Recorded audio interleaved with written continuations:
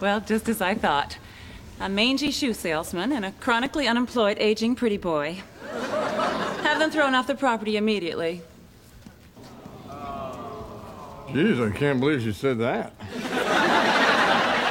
Me either. Aging? Now, Redford, that's aging. Huh? Let's rock. Thanks, Dad.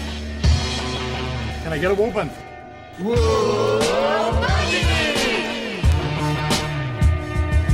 No Man presents, live from the nudie bar, the Married with Children podcast.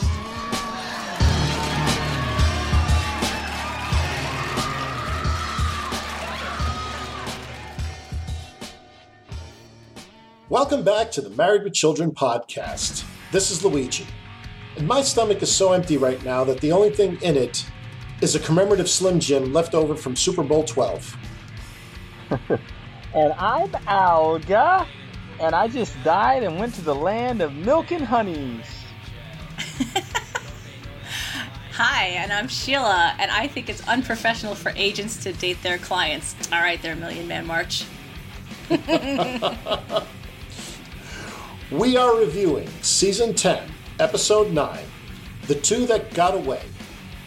Original air date, November 19th, 1995. Al and Jefferson go away for the weekend to a fishing lake in upstate Wisconsin. But when they arrive at the fishing lodge, they are rudely told to leave when Shannon Tweed, a famous B-movie actress and former Playboy playmate, has taken their reservation. But when the guys arrive home, they discover that Jefferson had inadvertently snapped a photo of Shannon seducing the lodge owner in a hot tub as the reason why they were kicked off the property. As payback, Al and Jefferson decide to throw a tabloids auction to see which magazine will get the photo. Meanwhile, Bud casts Lucky the dog in a dog food commercial, but Lucky will only act unless Kelly performs the scene first. Director, Amanda Bierce. Writers, Al Adikman. Special guest stars, Shannon Tweed as herself, Joey Segal as Randolph, Leland Orser as the director, Alden Milliken as the trash. I forgot who that is. Shay Marks as Inga, Donna DeErico as Helga, Jasmine Paul as Star Disher, Joey Dente as Daily Scandal, Mary Harper Jones as Stage Mom, Lucky the dog as Lucky the dog, Kevin Schoen as the TV announcer, and Kim Weiskopf as the voice of Lucky. Al's got a nude photo of Shannon Tweed, and she'll do anything to get it back. If you weren't married. Oh, I'm not married. On Married with Children, coming up next. So welcome back, everyone. And today we have a special guest co-host, Sheila. Sheila, welcome to the show. Thanks so much. Thanks for having me. Yeah, so 2 weeks ago on the podcast, the fans got to hear sort of someone who I had done a little stroll down memory lane with on Married with Children world, which was Mr. B from my high school. So this week we have another friend of mine from high school, Sheila, who I would say you're not a rabid Married with Children fan, but you did like it back in the day. Yeah, I have an appreciation for it. And, anytime I get a chance to get on a podcast and talk with some old friends and some new friends, I'm always here for it. Yeah. So Sheila, why don't you tell us, why don't you tell the fans a little bit about yourself and your TV viewing habits and a little bit about your podcast? Thanks so much for asking. I do a lot of podcasting with another friend of ours from high school who has a podcast network with two friends of his, and their network is called Pot Clubhouse. So they formed in about January of 2020. I joined them in about March of 2020 as my pandemic pastime. Something to do to fill the time, and I'm up to 100 and something podcasts later, so they keep having me back. I've covered such shows as Yellowstone, The Alienist, what else have I covered? Younger, Girls 5 Eva. That's a great show, by the way. Oh my God, it's so funny. If you have not watched it, it's on Peacock. It's an unabashed plug right now, but it's for people of a certain age who get nostalgic for time immemorial with terms of music, and it's a slice and dice of 90s music. So it's very biting, it's very funny, it's very sarcastic. It's definitely completely right up my alley. Yeah, well, Sheila, what do you think this podcast is? Well, exactly. So this is why this is a really good fit. So, the more you can take the fun out of something and, point it in a different direction, I'm here for it. So Sheila, what did you think of Married with Children, like the first time? Do you have any remembrances of the first time you saw it, or maybe like some of the talk about it, like from your perspective, especially from the female perspective? We're always interested in hearing about that. Well, I guess as time has gone on, I guess my feelings about certain jokes and things have changed. But I was watching this episode. I haven't seen Married with Children now in a number of years, and I was like, oh, it's on Hulu, so that's good because I have all the streaming services. But I remember watching this first run. I was about 9 years old when it came out in 1987. So I watched it. Was it on Luigi? Was it on Sunday nights or something? That's right. Yeah, so I remember it was the famous Sunday night lineup. And you know what? Yeah. Even Chris was a 5-year-old watching the show. Oh my goodness. Yeah, I don't know why I was allowed to watch it at that age, but I did. I'm going to really say that a lot of the stuff went over your head. Oh yeah, way over. I mean, it's so funny. I get, watching it as an adult, I get all the adult jokes, so it's a different type of funny. And as a kid, I enjoyed it because it was wild, it was crazy, it was zany. I enjoy it differently now as an adult. Yeah, I was watching it now and I was just I don't know how this would go over in a 2021, audience with its different sensibilities and things like that. But I mean, I was laughing because I just find it funny. I miss the atmosphere that a live studio audience brings to a show. I forgot that it was recorded in front of a live audience. So when Kelly walks in, everyone's screaming for her. And when Peg and Al are talking about, the back and forth jibes between them, and the crowd going, oh, to all the disses. I miss that. I miss that level of interaction, I think, with TV shows. So I enjoyed that piece of it too. And just the biting humor, the wit, I really enjoyed coming back to this. Yeah, one of the things that they've talked about, Chris and I have discussed this briefly, but this was what you call a traditional 3-camera sitcom. And most sitcoms nowadays are no longer made this way. A lot of things are single camera. And again, and single camera, and also in sets that are, built a certain way. You really don't have studio audience the way that this was done. I mean, and, you're talking about shows going back to the Honeymooners and I Love Lucy that were done that way. And, I'd say that in the last 20 years, that genre has disappeared. So it's very nostalgic in terms of I think for someone who are our ages, we grew up watching shows like that, so it's very comfortable to us. And, I'm really curious about someone who is, let's say 20 watching the show and, how they view it. I mean, do they view it as a very antique way of doing it? I mean, just forget about the jokes, but just from a production standpoint, I'd always be curious to know what their opinion is vis-a-vis what people are doing today. They probably do view it that way, sort of like someone my age, for example, when I was a kid, watching the Andy Griffith Show being in black and white, or one of the really older shows that was shot in black and white. Yeah, I don't know what someone who would roll up to the show first run now would think of it. I just don't know if they would just this can't be for real. I think that would be sort of their feeling about it. Yeah, and we're in season 10 now, so this is the 9th episode of season 10, and this is sort of, we're getting toward the end of the show's run. So to the maniacs, the married maniacs, like myself and Chris and our other co-hosts, what we always talk about is, the early seasons, there was a lot more realism in terms of the situations and even the dialogue. Now, this is really, at this point in time in season 10, Married with Children was much more of a pop culture icon. And pretty much everybody and their mother wanted to be on the show. A lot of the dialogue is no longer about the family and the family dynamics, and now it's more about what's going on in the greater world. So some of the comments that we've gotten on Facebook has been that the podcast itself, if you look at our early seasons when our creator Alex was doing this, they were a lot shorter. I mean, have you noticed that, Chris? It's like, an Alex podcast would maybe go an hour to an hour and a half.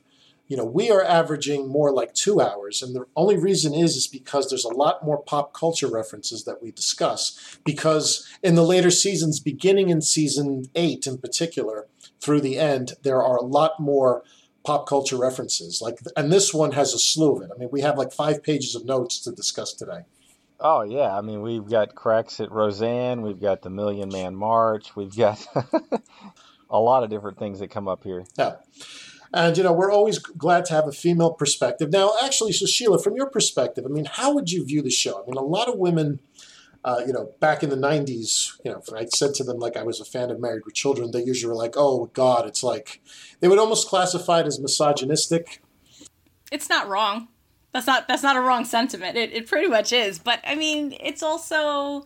It's meant to be, like, very tongue-in-cheek funny, but it did reinforce a lot of stereotypes, like with Peg, for instance, that she's lazy, she's conniving to always get his money and things like that. It just doesn't portray women, and Kelly's just dumb, right? So it doesn't portray women in a very favorable light. But I mean, are you watching Married with Children for the intellectual capacity, or are you watching it for the fun of it? Like, you have to be an intelligent consumer to know what you're consuming. Right, but I also say, like, but the flip side is too. I mean, does it really paint, Bud and Al in a favorable light either? No, it really doesn't. It's a double-edged sword, but oftentimes women are the one who get the butt of the jokes in the show. But I mean, like, the premise of Al, like, Al's just the guy who can never win. He can never catch a break. Exactly. A lot of times whenever people say, well, they're like, well, Married with Children is sexist, or Married with Children is misogynist, or whatnot, I always, my response is usually, well, to a degree it certainly is, but if you really truly watch the show over the years, the one who gets subjected the most and the one who loses the most is the star of the show himself, Al. I mean, like, we can count on one hand the number of times Al actually wins over the years, It's the only time he got the touchdowns in Polk High. That's it, Yeah. There's no doubt about it. The person that subjects it the most on the show is Al himself, if you really think about it. I mean, this episode's a perfect example. I mean, and we'll get to that when we get to it, but he has a chance to win, but he, as always, shoots himself in the foot. Now, actually, Sheila, not to digress, I wanted to bring something up to our audience. So if you've listened to our podcast, we have 3 different teams. So one of our teams is based in Australia, right? And Chris, Sheila actually, I consider her bilingual in American and Australian. So do you want to maybe tell us a little bit about Australia, living in Australia as an American, and a little bit about your name, Sheila? Oh, God. Yeah. So when I was in college, I had the great idea to go on a student exchange to Australia because it was one of the countries that spoke English as one of the offerings. And because I knew I'd be going by myself because most of my friends were like in like the pharmacy program or law. So they were like on a track and they couldn't deviate from it. I was a liberal arts major. I had room to wiggle. So I went there for my sophomore year. So halfway through my sophomore year, just because of their school year being different, I went in February. And I ended up staying for about 2 years. I finished my college degree there. So the funny part about being in Australia with my name is people didn't think that was actually my name because that's the pronoun, the slang that they use for girl. Like, so they would say like, there's a bunch of Sheilas over there. So oftentimes people would be like, oh, you're the one. Like, I was the one named Sheila.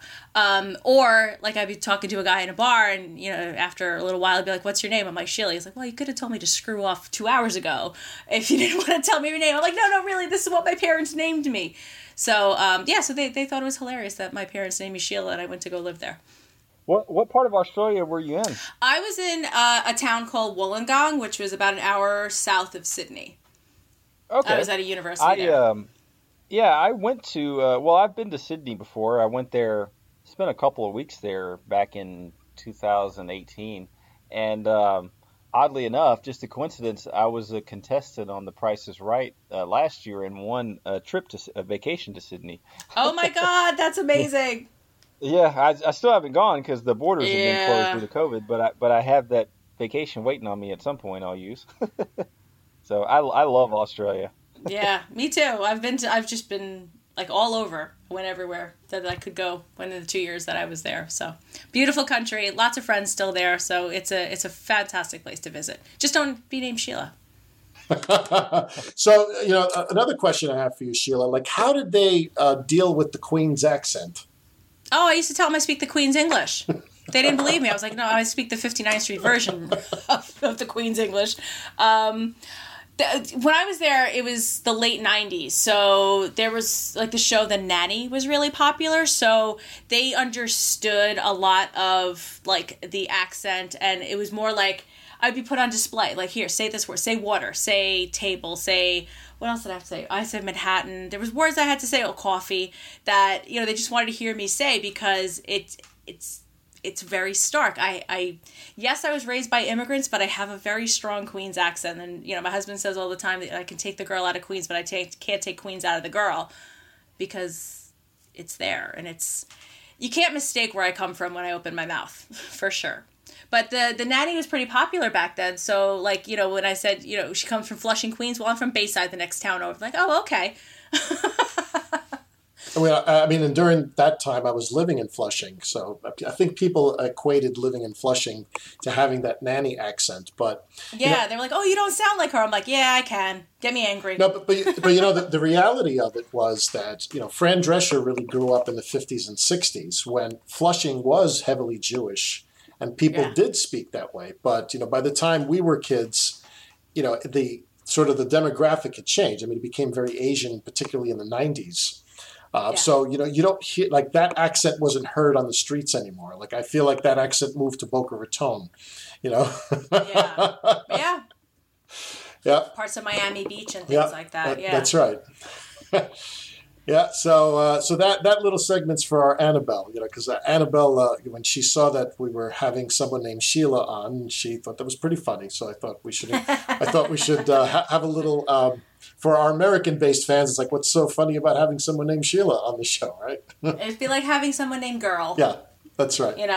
It's very interesting when you go to the bathroom at a place and you're like, oh, it's my room. Everybody out. My name's on the door. Get out. All right, so let's get underway.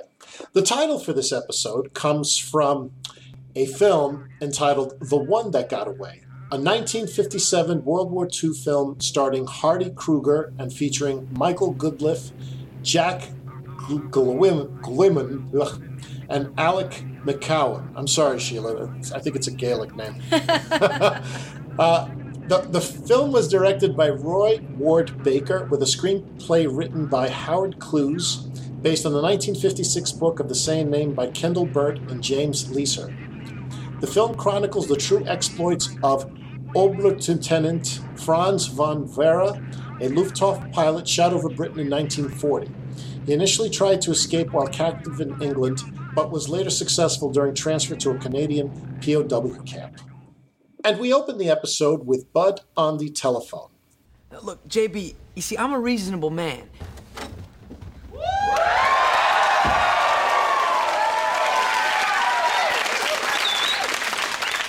Now, see, if you don't give my client this audition, I'm gonna have 100 roses delivered to your wife in your girlfriend's name. Thanks, babe. See, I knew you'd see my way. Hey, what is it? Did you get me an audition? You? No. I've discovered a major new talent. I'll give you a hint. He just peed on the Darcy's roses. Dad? No. Lucky. Yeah, but isn't it unprofessional for agents to date their clients? It's very funny. Million Man March. So what are your thoughts on Bud's trying to extort this guy named JP on the telephone? Well, it's kind of smart, honestly. It sort of reminds me of something Jefferson would do. Jefferson's the one that's like usually the either extortionist or, the one that's doing some sort of dirty deal or something to make money or whatever. But it was brilliant. And Kelly, Kelly thought he got a job for her, but he actually got a job for Lucky. So Yeah, it was pretty smart because, how else are you going to make a buck in this world if you're not going to be enterprising? So he just turns out to be a little bit smarter than the other guy he's dealing with. So can't fault him for that.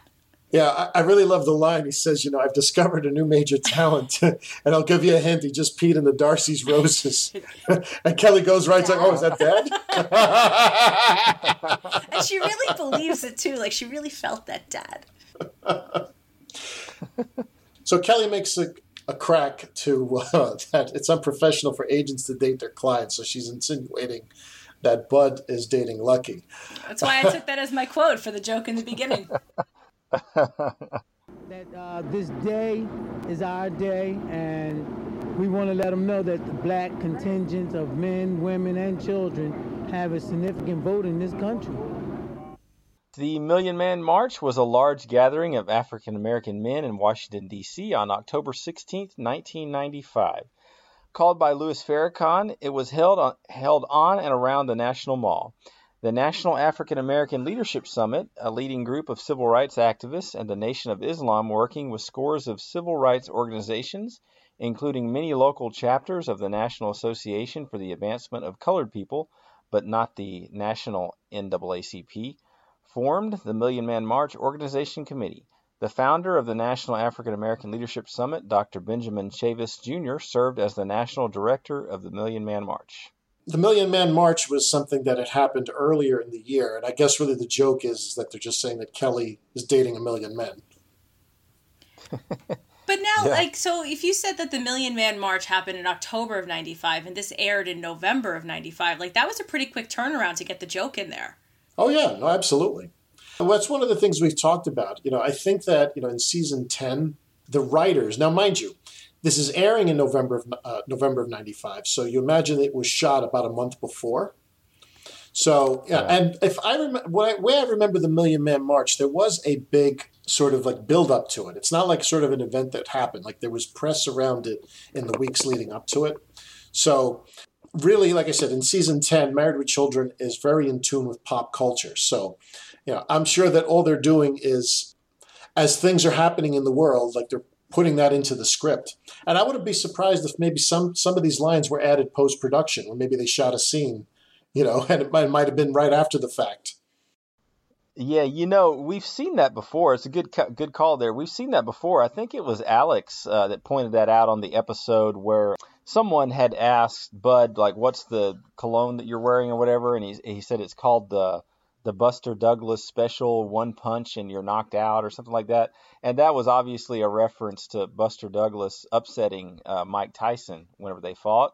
But when that episode aired, that fight, that upset had been less than a month earlier whenever he beat Mike. So you would have to figure that would have had to have been added last minute, And that upset was still obviously fresh on everyone's mind at the time. Even Lucky has a zinger. It's a dog food commercial. Now, all Lucky has to do is learn a few simple tricks and pretend to like the stuff. No problem. I lick your face and pretend to like you. But now, I'm sorry to interrupt, but who was the voice of Lucky? So one of the producers by the name of Kim Weiskopf, he was the voice of Lucky. Oh, okay. Originally it was Kevin Coran, who was one of the show's writers in the early seasons. And then I believe it was beginning in season 8. It was Kim Weiskopf, and he remained the voice of Buck and then of Lucky. And we had, the funeral of Buck the dog in episode 3 this season. Pour one out for our homie. So now Al and Peg come down the stairs. Gee, Al, I've never heard of a 3-day funeral. Perchance you don't remember our honeymoon. Yes, something certainly died back then. Unfortunately, it never got buried. I just want you to look me in the face and tell me that you are not going fishing. Peg, I lie about a lot of things. Who I'm married to, who my kids are, what that smell was, but I would never, ever lie about Aunt Betty's funeral. I thought you said it was Aunt Nell. It's a double funeral, Peg. which is why it's going to take 3 days. Well, 4 if they're biting. I mean, crying. Al and Peg go back and forth because Peg thinks that Al is lying about going to a funeral, and instead she thinks that he's going on a fishing trip. Peg, I lie about a lot of things. Who I'm married to, who my kids are, what that smell was, but I never lie about Aunt Betty's funeral. I thought you said it was Aunt Nell. It's a double funeral, Peg. That's why it's got to go for 3 days. Well, he said he's going to go for 3 days or 4 if they're biting. I mean, And he crying. With the faux tear, little crocodile tear. Marcy and Jefferson enter. Okay, Al.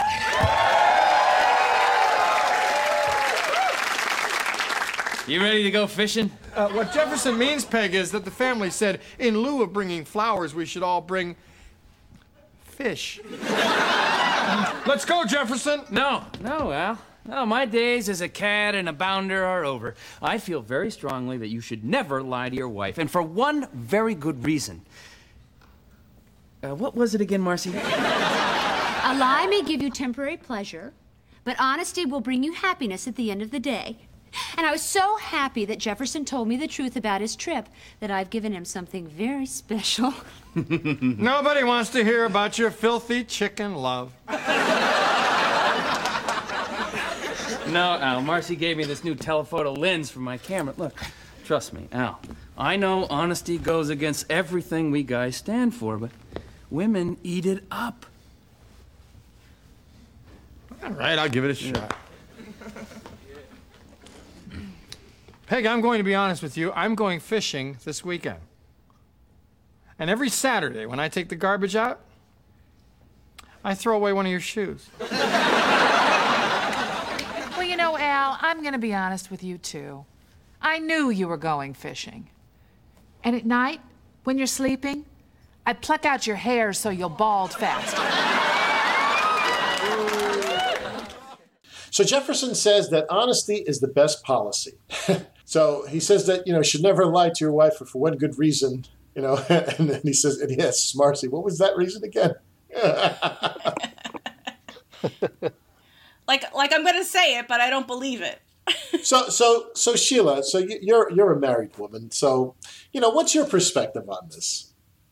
On what, the guy's going away for the weekend? No, like I'd say like a little white lie. I feel like honesty is always the best policy, but, you still got to have your secrets, I guess, every now and again. But if you're going to go away for 3 days or whatever, I think you should be upfront and honest about it.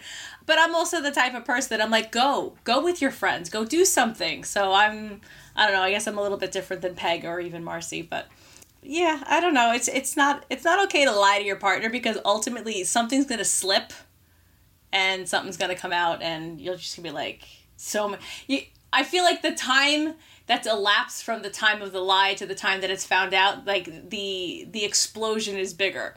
So in the moment, it could have been like, yeah, we're just going to go fishing. Whereas if you lied about it and 3, 4, 5 months, even a year later, it blows up to be something bigger. So I think it's just better to be honest and Marcy giving the incentives of a telephoto lens. I guess it's she's trying to win his love and affection and his trust. Now, what do you think about that, Chris? I mean, you taking notes? Yeah, I remember these. Yeah, I mean, small lies can lead to bigger lies. I've just seen that in relationships, and then they lead to explosions later on. So. I really love Al's line. He says, "Nobody wants to hear about your filthy chicken love." And like the look of disgust on his face anytime he looks at Marcy is just so priceless. Yeah. And that's like one of the tropes of the show. It's like this what's the word I'm looking for? Well, it's like rivalry really for Jefferson's affection, right? It's she's monopolizing Jefferson and they get along well and it's a give and take. Well, I mean, really, I guess the point of the show is that, Jefferson is a pretty boy who is a gold digger, right? So it's like he's with Marcy because she has money, so he goes along as long as he gets something out of it, right? And he likes presents. I think that's sort of like the dynamic of his relationship. But then the relationship with Al is more like, well, he's like sort of the buddy. It's like Al says out loud what most guys are thinking in their heads. And Jefferson goes along with it when Marcy's not around. Yeah. That's I'd say what the dynamic Yeah, I'll agree is. with that. And Jefferson himself says he knows that honesty goes against everything we guys stand for, but women eat it up. I thought it was odd whenever Al said he throws away one of her shoes. I'm like, wouldn't that just make her shop even more? That'd just be like feeding the animal, so to speak, if you're throwing away your shoes, you know? But her response was gold. Yeah. She plucks his hairs to make him ball faster. Like, those are the things about the show that I was just like, yes, that's what I'm here for. Yeah, well, to a bald guy, I don't like lines like that, right? And Smart's just a little extra, does it? A little bit, especially that I was already balding back then when this aired first run. I say, well, and again, our patron saint of baldness, Dan Chase, should take offense to this. So Sheila, I was one of the former co-hosts. Oh, okay. Okay, so now we cut to Al and Jefferson at the lodge. On top of Old Smoky, all covered with snow, and I'm in my new land.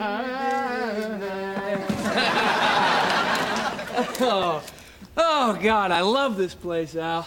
The stroke of genius having me cash in Marcy's IRA to pay for this luxury vacation. Now, when Al and Jefferson enter into the scene, they're singing the song.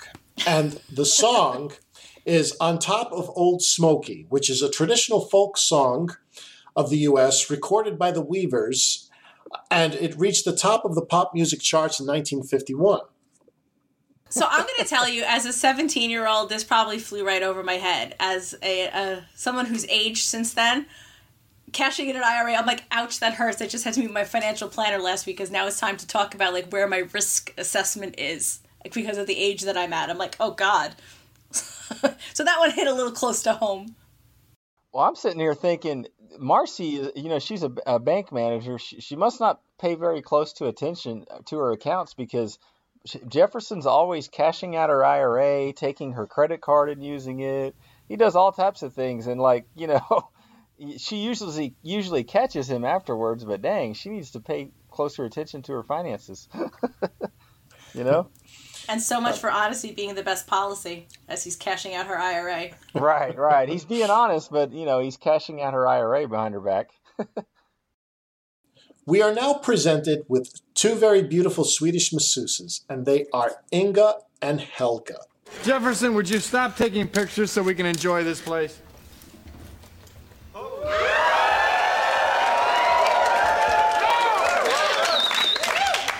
Jefferson, would you start taking pictures so we can enjoy this place? Welcome. We're your Swedish masseuses. I'm Helga. And I'm Inga. And I'm Alga. And I'm Gaga. May we carry your bags? Yes. May we carry yours? Yeah, sure. Jefferson, we died and went to the land of milk and honeys. Inga is Shay Marks, and she was the Playboy Playmate of the Month in May of 1994.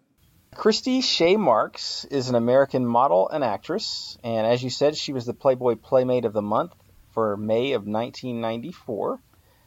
She was discovered by Playboy photographer when she was 20 years old, and she was asked to pose for an advertisement for World Gym in Houston, Texas. I had no idea she was from Houston. That's funny. 1 month later, in October 1993, she flew to L.A., and she met her future husband on the flight and did a test shoot for a centerfold and was accepted for Playmate of the Month for 1994. And from the looks of it, she basically never looked back after that. She did shoots in Hong Kong and Denmark. She went on to appear in several Playboy special editions, including the Book of Lingerie, Girls of Summer, and Voluptuous Vixens. And she has like 16 acting credits. And I was just looking here for wrestling fans out there. She appeared in a wrestling WWF Monday Night Raw back in January of 22nd, 1996, as Triple H's valet during his match against Razor Ramon. You know, it's funny. I probably watched that match, in all likelihood. I probably didn't make the connection that was the girl from the Married with Children episode, but it was Monday night in 1996. Chances are I was watching Monday Night Raw.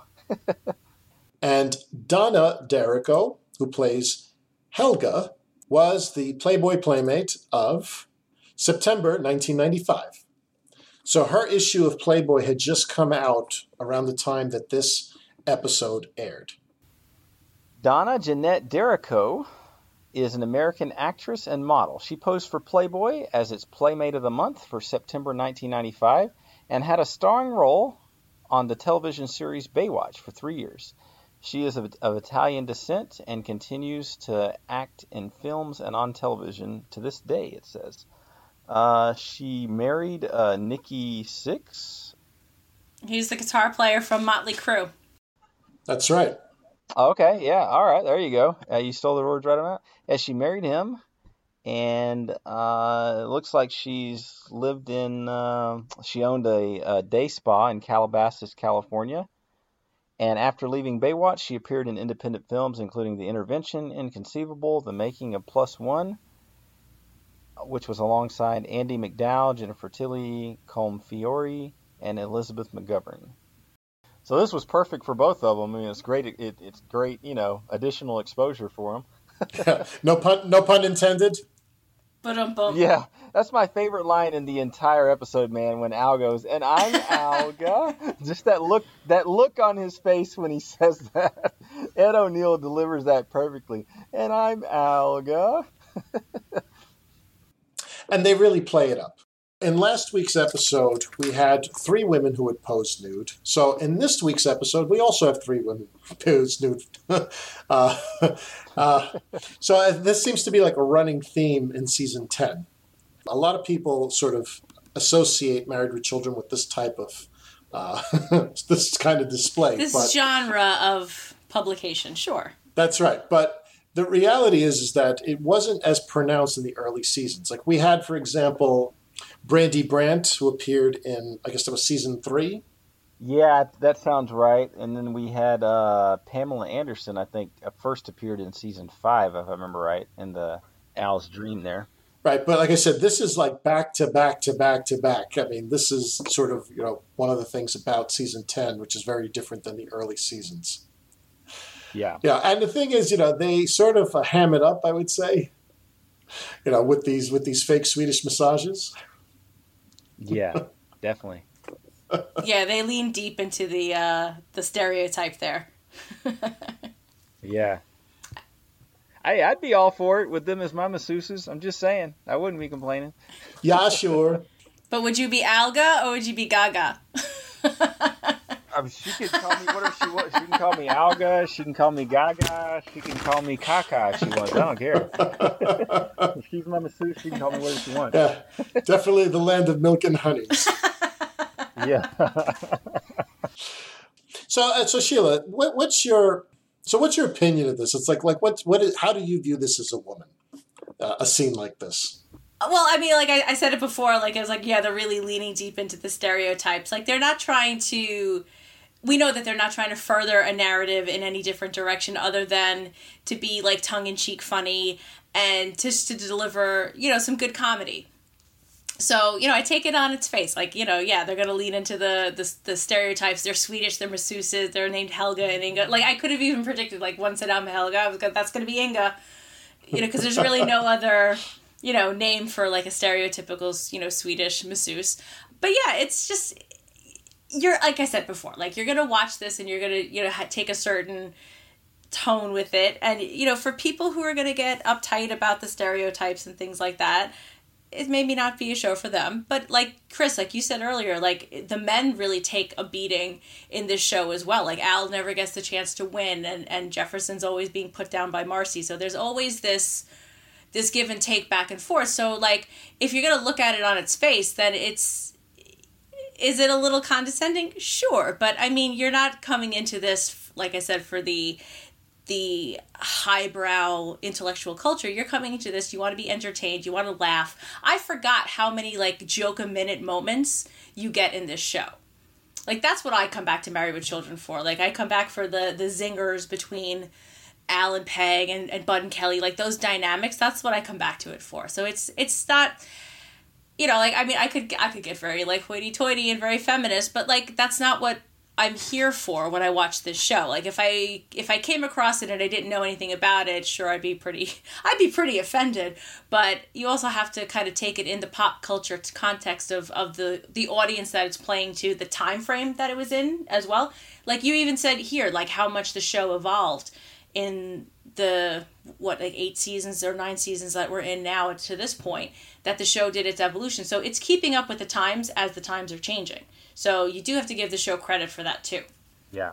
You know, another thing, as I always say, each character on the show is, like a gross exaggeration of the character, how it is in real life. I mean, like Bud, for example, is a gross exaggeration of a perverted high school / college kid that can't get laid, and Kelly is a gross exaggeration of like a blonde bimbo, basically. Well, this is a gross exaggeration of how two men would act if two Playboy playmates walked up to them and said that they were their masseuses, you know? Yeah, absolutely. So that's all I take from this scene. Also want to point out that Al is wearing a sweater that he wore in Season 7, Episode 14. It doesn't get any better than this. It says, "I fish, therefore I am." And this is a spoof on Rene Descartes' famous declaration of "I think, therefore I am." And I was on that podcast episode with Alex and Dan Chase back in Season 7. So now we're introduced to the character of Randolph. Mr. Bundy and Mr. Darcy. I'm Randolph the innkeeper, and I've been trying to get a hold of you. There's been a slight change in your cabin assignment. What's the change? You don't have one. That's okay. We'll bunk in with Helga and Inga. Yes, sure. Helga, Inga, you're late for topless happy hour. Yes, sure.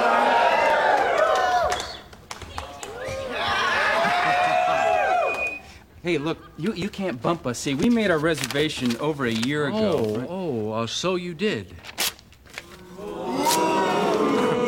Let me explain something. You're nobodies, and you had a reservation. Shannon Tweed is a famous actress. She didn't have a reservation. Explanation over. Shannon Tweed, star of Night Eyes 2, Night Eyes 3, and every fantasy I've ever had since I got cable. You know, Shannon Tweed got me through many a long, lonely night of sex with Marcy. And Randolph is played by Joey Segal, who is Katie Segal's brother.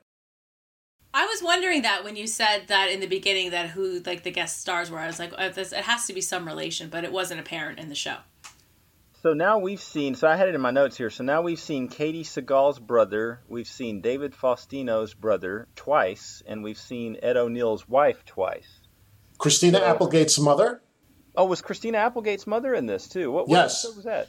She was in the episode when Al wanted to get the car. Remember, like, he's pleading with the guy. He's like, please, it's like, I'll be your son. Oh, yeah, okay. I'm trying to remember. I'm thinking it's probably around Season 5. Okay, yeah, exactly. Yeah, I know the episode you're talking about. Yeah, so that's what I put in my notes. I was like, have we seen any of Christina Applegate's family? And I'm trying to figure out if we've seen any, of Amanda Burse or Ted McGinley, David Garrison. Oh no, we did actually see Ted McGinley's wife. She was in a bank. She was in the bank. There was an episode when Jefferson is like pinching the butt of a girl who's filling out a deposit slip at the bank. And when I looked at it, I figured out that it was, like Alex said, like, look at this, like, it was like pinching the butt. And then I recognized it. And his wife is, I believe her name is Gigi Rice. Right. Okay. Awesome. It's cool how much they keep it in the family, so to speak. Yeah, definitely. Randolph tells Alan Jefferson that they no longer have a reservation because Shannon Tweed has taken it. So Al gets very excited. She's a star of Night Eyes 2, Night Eyes 3, and every fantasy he's ever had since he got cable. And we know that that hasn't been for a long time because Al generally doesn't pay for anything or he steals cable from someone, right? But he knows what he likes. So there's this line that Randolph says about how he's trying to get a hold of Alan Jefferson. So think about it. 1995, what percentage of the population had cell phones? I mean, Chris, you and I have spoken about that. In 1995, I would say probably 10-15% tops. That's probably being generous. I had a cell phone in 1995. I had like this big Motorola brick thing with a flip top that went over the keypad. My mom made a deal. She was like, listen, if you're going to drive around, you need to have a cell phone. I was like, okay. But I was only allowed to use it in dire emergencies because it was like $12,000 a nanosecond. And those films that they mentioned, Night Eyes 2s and Night Eyes 3s, are real films of Shannon. There's a film that she does, a fake film that she mentions later, but we'll talk about it when we get there. Yeah. In comes Shannon Tweed. Oh, Randolph. Yes, Miss Tweed. Are those the two gentlemen that had reservations for my cabin? Yes, Miss Tweed. Oh, good. I did so want to meet them. I told you she'd straighten this thing out, just like she straightened out Andrew Stevens in Night Eyes 3. Yes. Well, just as I thought. A mangy shoe salesman and a chronically unemployed aging pretty boy. Have them thrown off the property immediately. Jeez, I can't believe she said that. Me either. Aging? Now, Redford, that's aging. Huh? And Shannon Tweed was born March 10th, 1957. She's a Canadian actress and model, one of the most successful actresses of mainstream erotica. She's identified with the genre of the erotic thriller. Tweed lives with her husband, Gene Simmons, bassist and co-lead singer of the band Kiss, and their two children, Nicholas and Sophie. Shannon Tweed is also known for the Gene Simmons Family Jewels, a television reality show that portrayed the life of her family from 2006 to 2012. And here's another little tidbit. Gene Simmons and Katie Seagal once dated. Interesting. It's also interesting that Shannon and Katie Seagal don't share a scene. Talk about keeping it in the family.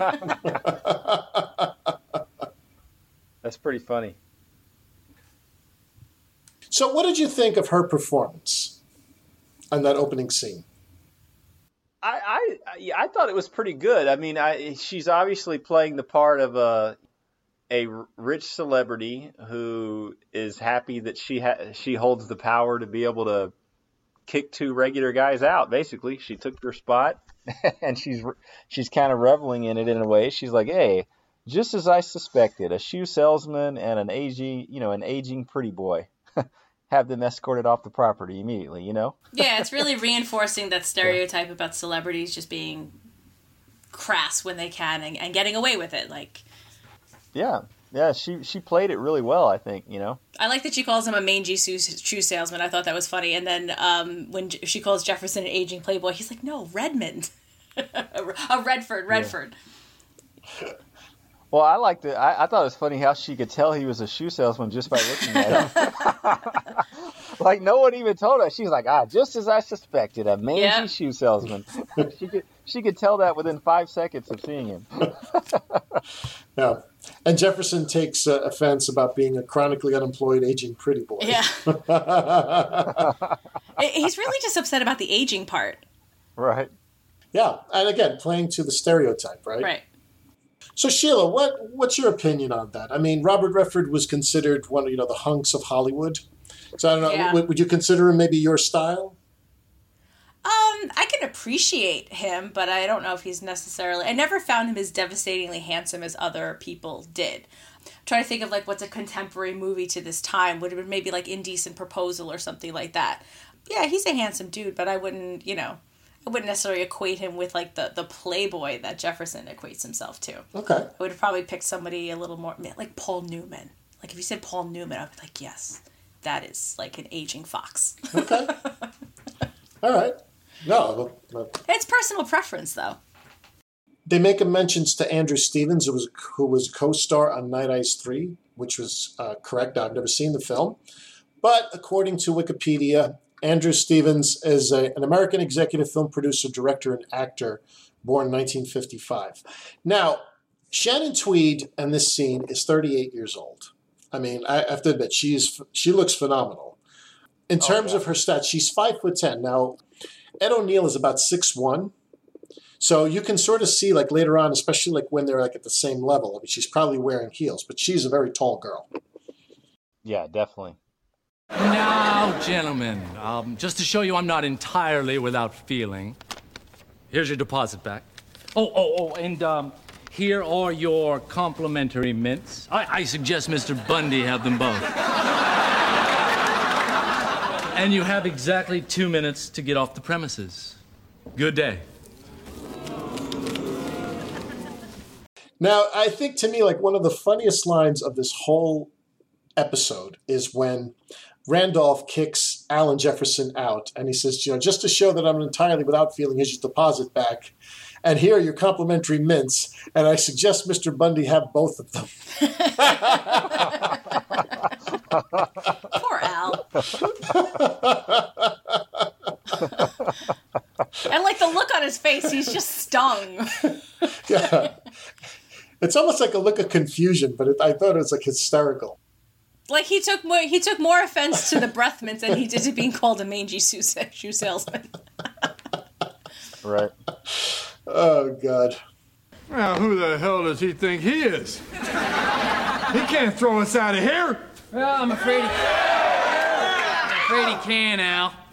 Private property. I'll show him some private property.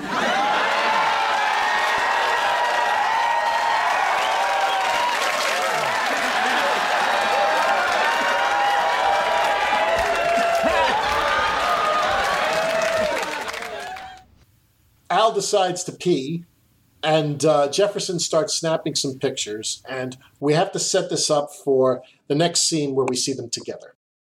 Oh, I was just going to say, it's so funny how when Jefferson starts taking those pictures, it looks like he's taking photos of Al taking a piss. It really does. I'm like Jefferson. I was a little confused for the time. I'm like, what are you And he doing, had like man? a big grin on his face, too, while he was doing it. Yeah, he was all too. happy.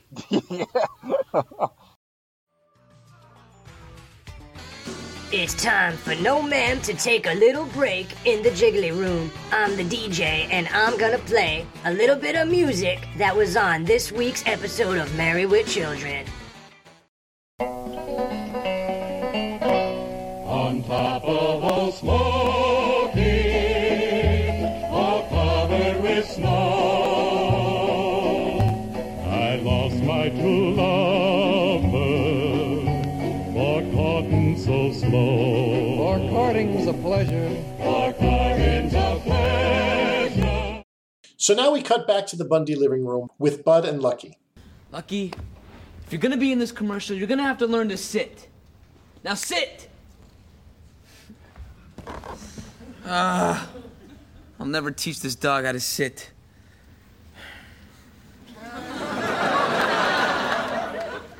What am I gonna have to do, beg?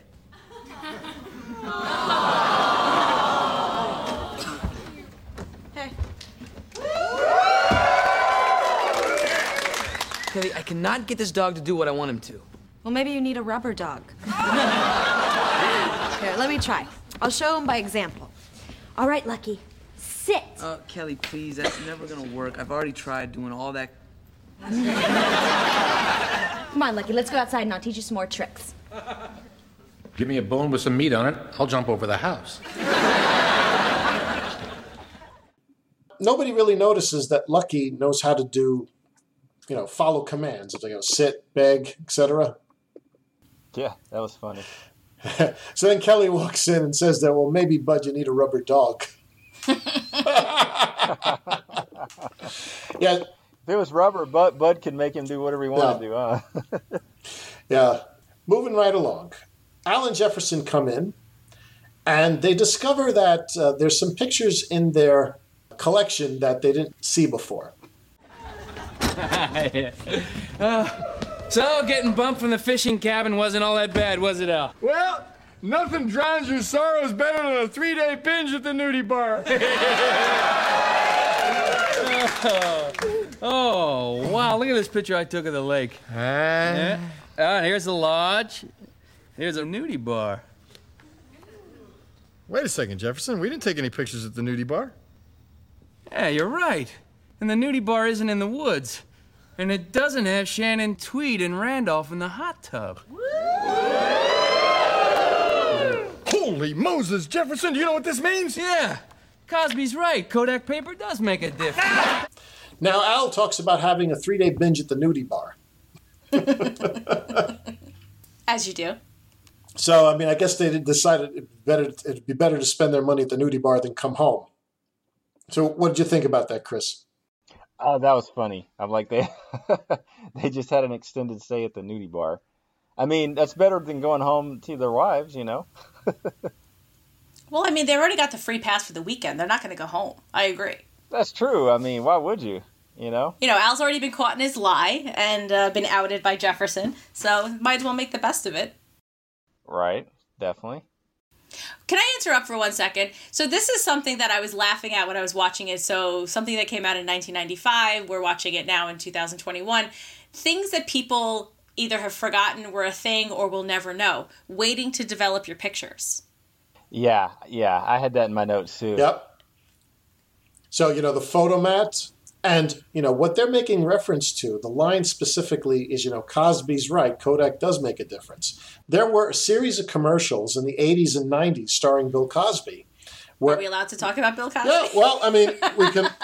No, I think, we just talk about it as part of, that was just the culture of the time. I mean, obviously. He was normal back then, we promise. Well, I mean.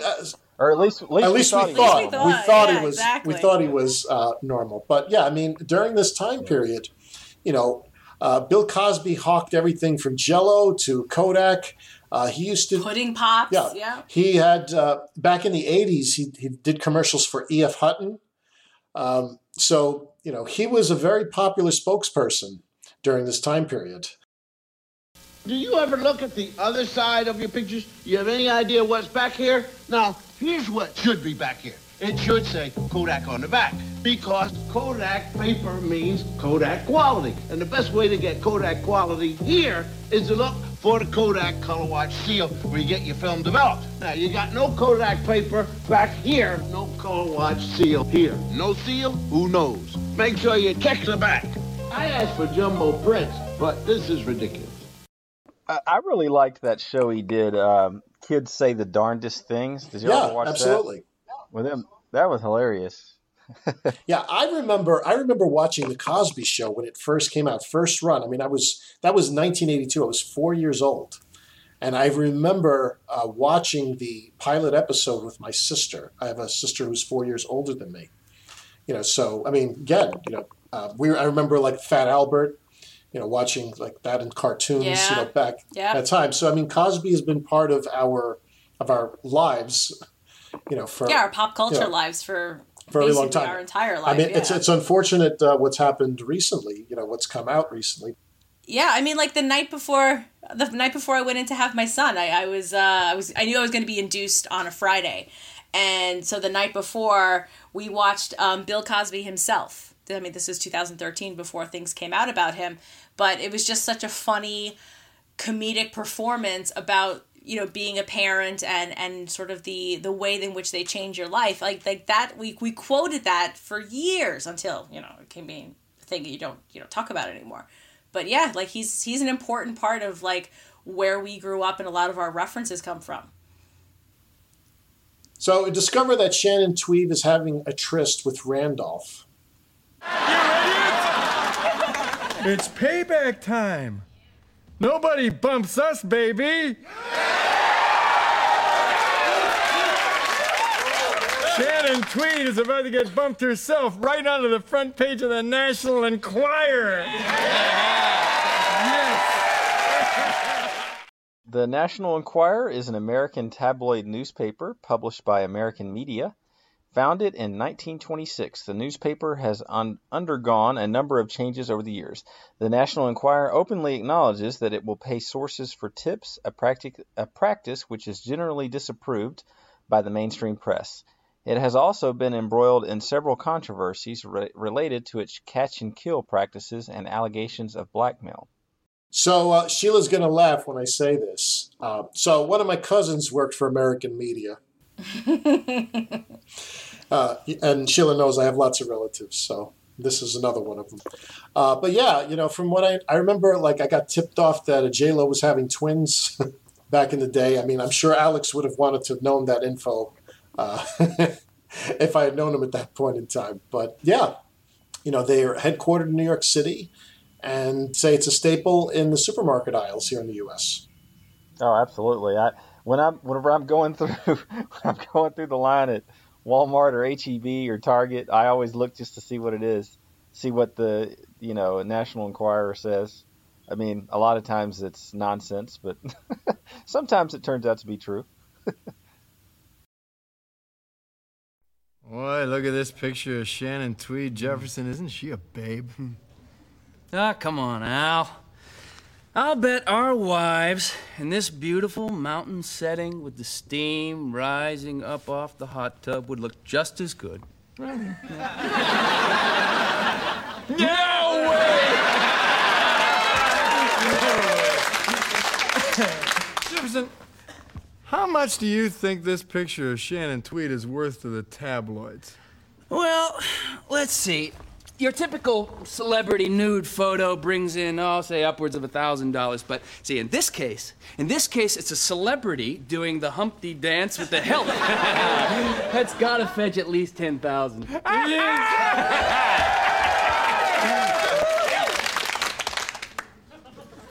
Yeah, you see, but Jefferson, even though we did get bumped from our cabin, I mean, this is a little heartless and cold, huh? Even for us, huh? Yeah, you're right, Al. The honest thing to do would be just throw this away and pretend like it never happened, huh? Okay. All right, just, hey. Well, you feel better about yourself now? Much. Yeah. I'll see you later, buddy. I think since Peg's not home,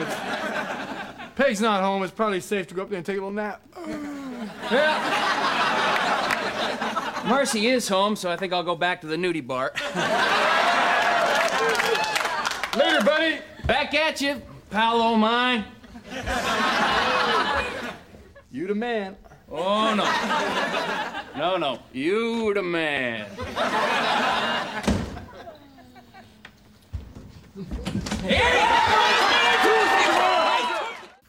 Now, here's the funny thing. There's this phrase that they do. This is when they go to throw out the picture in the negative. So Al and Jefferson say it's like, back at you, pal of mine. I mean, that sounds like that's like an Ed Norton line from The Honeymooners. That's one. And then you the man. It's like, oh no, you the man. Now, as I recall, that was the catchphrase of around that period of time, correct? Yeah. I don't remember exactly where it comes from at this point, but I do remember that was one of those catchphrases around 1995. Yeah, I remember saying that. I mean, it's something still people still say to this day. They're like, you the man. No, you the man. All right. I mean, so for any of our listeners, if you remember where that comes from, why don't you comment on that in our posts? Okay, so now we cut to the set of a dog food commercial. Next. How dare you reject my dog? He's Eddie on Frasier, Ma'am, Eddie is a Jack Russell Terrier. Your mutt is a near-blind bulldog. Well, he looks different in person. You're in the business. The camera adds 15 pounds. Yeah, and so will those donuts you stuffed in your purse during the audition. Now get out. Let's go, Eddie. We have a woman whose name is, I believe this is Mary Harper Jones, who plays the stage mom, with her near-blind bulldog. Yeah, she calls him Eddie. Right. Says that he's Eddie on Frasier. Now, the director is one of our favorite directors, and he's played by Leland Orser. He was on a previous episode that Chris and I reviewed, The Naked, the Dead, but mostly The Naked in Season 8. And he will also appear on Kiss of the Coffee Woman later on in the series. Yeah, he's really good at playing that role. Just the like really sarcastic director that hates his job, so to speak, or like sort of dreads his job and just kind of snaps at people, you know. He's really good at that. Moose was a Jack Russell Terrier who portrayed Eddie Crane on the American sitcom Frasier. It says Moose's son Enzo took over as Eddie from about season 8 onwards. Yeah, so, and Frasier is a famous NBC show which continued the story of Dr. Frasier Crane, which originated in Cheers. And that dog Moose, by the way, was almost 16 years old when it passed away. Had a long life. Because that's what they say, right? I mean, the smaller the dog, I guess the longer the life. Like a bigger dog has a shorter life. Yeah. Yeah, generally, yeah, they say the smaller dogs will outlive the bigger ones. Now, you know, even the director has these biting lines. You know, I mean, the woman says he looks different in person. It says, you know, the camera adds 15 pounds. And he says, and so do the donuts you stuffed in your purse during the audition.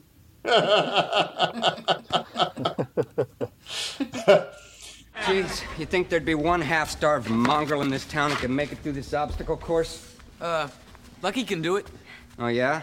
And I suppose he plays Murray on Mad About You? Oh, no, he hates Paul Reiser. In that case, I'll give him a shot. So when Bud Kelly and Lucky come in, he says, you know, who's this guy supposed to be? I suppose he plays Murray on Mad About You. I thought this was a really great line for Kelly to come in and be like, "Oh no, he hates Paul Reiser." She was really quick on the uptake there, so that was a good use of her intelligence there. Yeah, very quick-witted. Yes.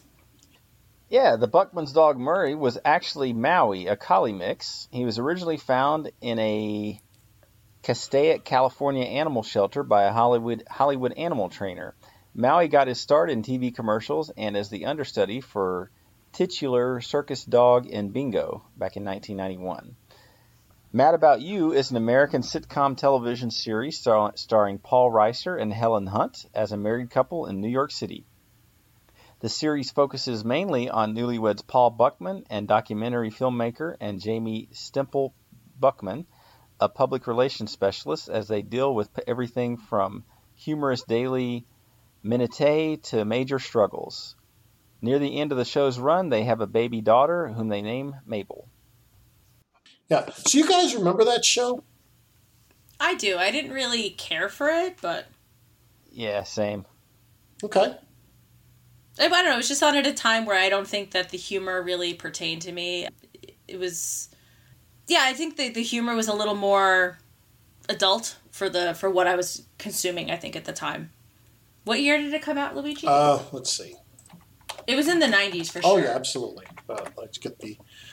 came out in 92 through 99.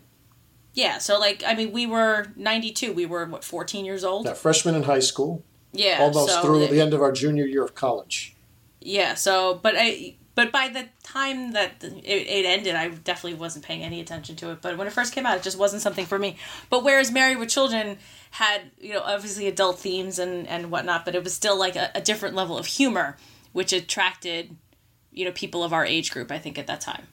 Yeah, Married with Children, I'd say, and I've talked about this on the podcast before, has two layers of comedy.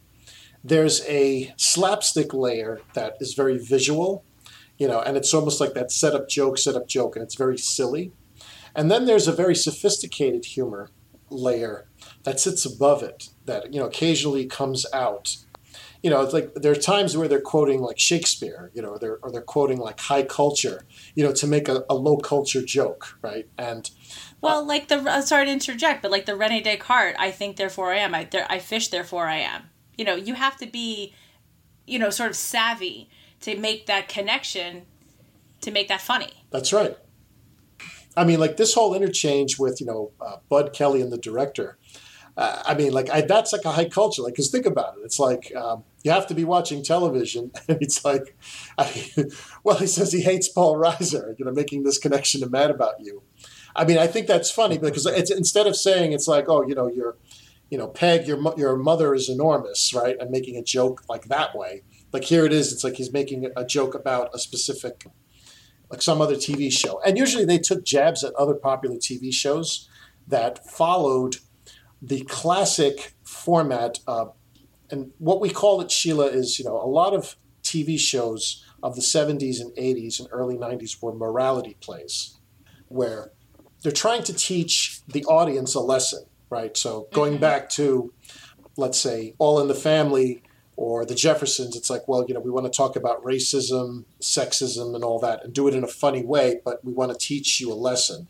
And, that continued into the 80s with all of these family sitcoms where it's like Growing Pains right. and Family Ties. That's right. Father knows best and mother knows best, and the children have some bad friends, and occasionally they try to hold them astray. And Married with Children instead was the show about the bad friends. How the other half lives. Correct. Where father doesn't know best and mother doesn't know best, and the children are those bad kids that you don't want your kids hanging out with. Right, they're left to fend for themselves, really. Right. Hungry Puppy Dog Food Audition number 2073, take one. Now, run the course. Oh, come on, Lucky. Just get into character.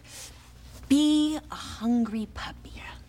Oh, there's a stretch. Come on, Lucky.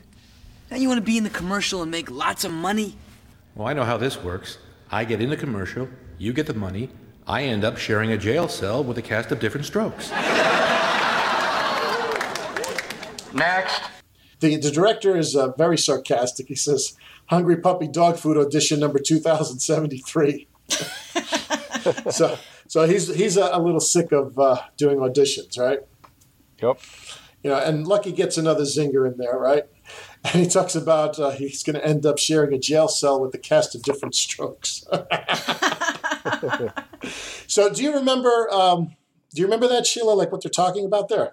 I do. So the stars of the show were routinely getting themselves into a whole heap of legal trouble, usually with drugs. Am I correct? Yeah, that's right. So Todd Bridges and Dana Plato. That's right. Yeah, and didn't both of them die? Dana Plato died. Todd Bridges is still alive.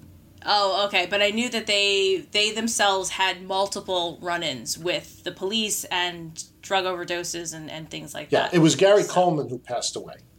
That's right, yeah. So it was Dana Plato and Gary Coleman who passed away, but Todd Bridges and Dana Plato were always in trouble. They were on the cover of the National Enquirer an awful lot. It was very tragic, for Dana Plato. She really took it hard. I mean, I'm very glad that Todd Bridges was able to clean himself up. Yeah, but it's also really hard, I think, for child actors to kind of navigate in this very adult world where things are being thrown at them, and if they don't have good role models and supports around them, that's the road that's tragically so many of them go down. Say, we actually get to see Gary Coleman here in the series, I think twice, right? Yeah, we see him in the season finale this season. Yeah, it's kind of cool. So Lucky wants some motivation and doesn't want to run the obstacle course. No, wait, he can do it, I promise. He just needs a little motivation. Just watch and follow me. What? Let's go right. Oh.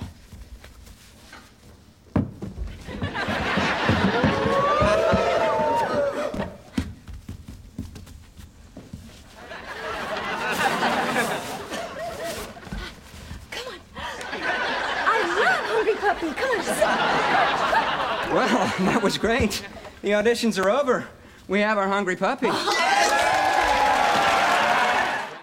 Kelly shows him what to do, and it appears that Lucky has the commercial. Now we cut to the Bundy living room, and an auction is underway.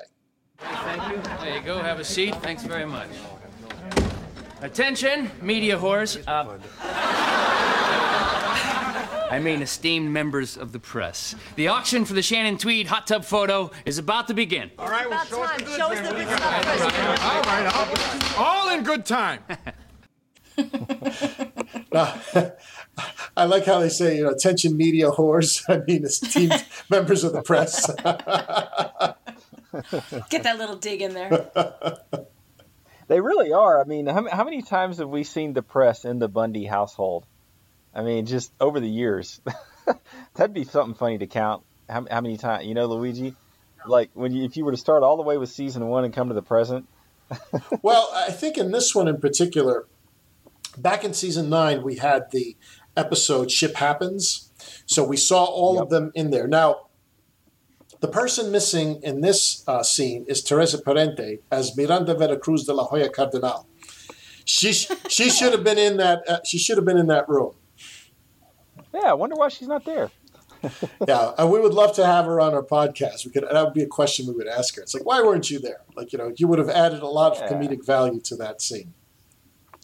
Yep. Yeah. So what, Sheila? You laughed that I could say it without stuttering?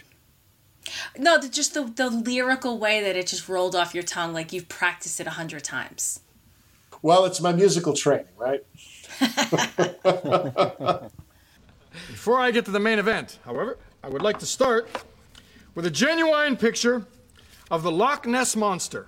Well, let's see it. Come on, show us in here. My God, Al, that's horrific. What the hell is it? It's a picture of Peg's mom in the bathtub. I don't see a bathtub in there. Trust me, Jefferson, it's under there somewhere. That's not the Loch Ness Monster. He's not that big. So what? We slap Roseanne's head on it and say she lost weight. I'll give you $50. So Al wants to auction off a picture of Peg's mom. Well, he's going to do a test balloon, right? He wants to see what, how the fish are biting, so to speak. To take that metaphor a little deeper there. That's not the Loch Ness Monster, man. He's not that big. So I sold it for $50. Like, we'll slap Roseanne's head on it and say she lost weight. Ooh. Yeah, they love taking digs at Roseanne, by the way. Yeah. Now, ladies and gentlemen, for the main event. Shannon Tweed, as you've never seen her before. Now, we will start the bidding at... $1,000. I get $1,000 here. Do I hear more? 3,000. Oh, come on. You pay twice that much for Brett Butler pulling out her wedgie. Come on. I'll give you 5,000. Make it 10. $10,000 here. We have $10,000 going once, $10,000 going twice. So close to a sale. Make it 12.5. Jefferson, keep the fleecing going. If I'm not back, you send my mail to King Al, Hammock 1, Isle of Yap. Okay, 12.5. So now we start with the auction of the Shannon Tweed photo. And it gets up to about $10,000, and then it becomes $12.5, and the doorbell rings. So close to being sold. Yeah. Yep. So there's a great line here, right? You could send them my mail to King Al, Hammock 1, Isle of Yap. So Yap traditionally refers to an island group located in the Caroline Islands of the Western Pacific Ocean, a part of Yap State. The name Yap in recent years has also come to refer to the state within the Federated States of Micronesia, inclusive of the Yap main islands and its various outer islands. There's also a reference to Brett Butler, who's an American actress, writer, and stand-up comedian, and she's known for playing the title role in the ABC comedy series Grace Under Fire. Well, because you pay twice that much for Brett Butler pulling out a wedgie. So I don't know, do you guys remember that? I remember that show, but I mean, it was like, her 15 minutes of fame kind of thing. I don't remember it being very long-lived. I mean, I think I watched a few episodes, but it wasn't like something I ran for.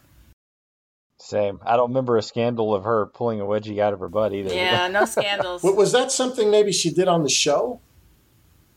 I don't know. No, that was probably her, going into 7-Eleven or something like that and picking out her wedgie. Yeah, I mean, that for them to put that in there, that probably actually happened. Some dummy, some loser probably took a picture of her pulling a wedgie and someone bought it for $1,000. Yeah.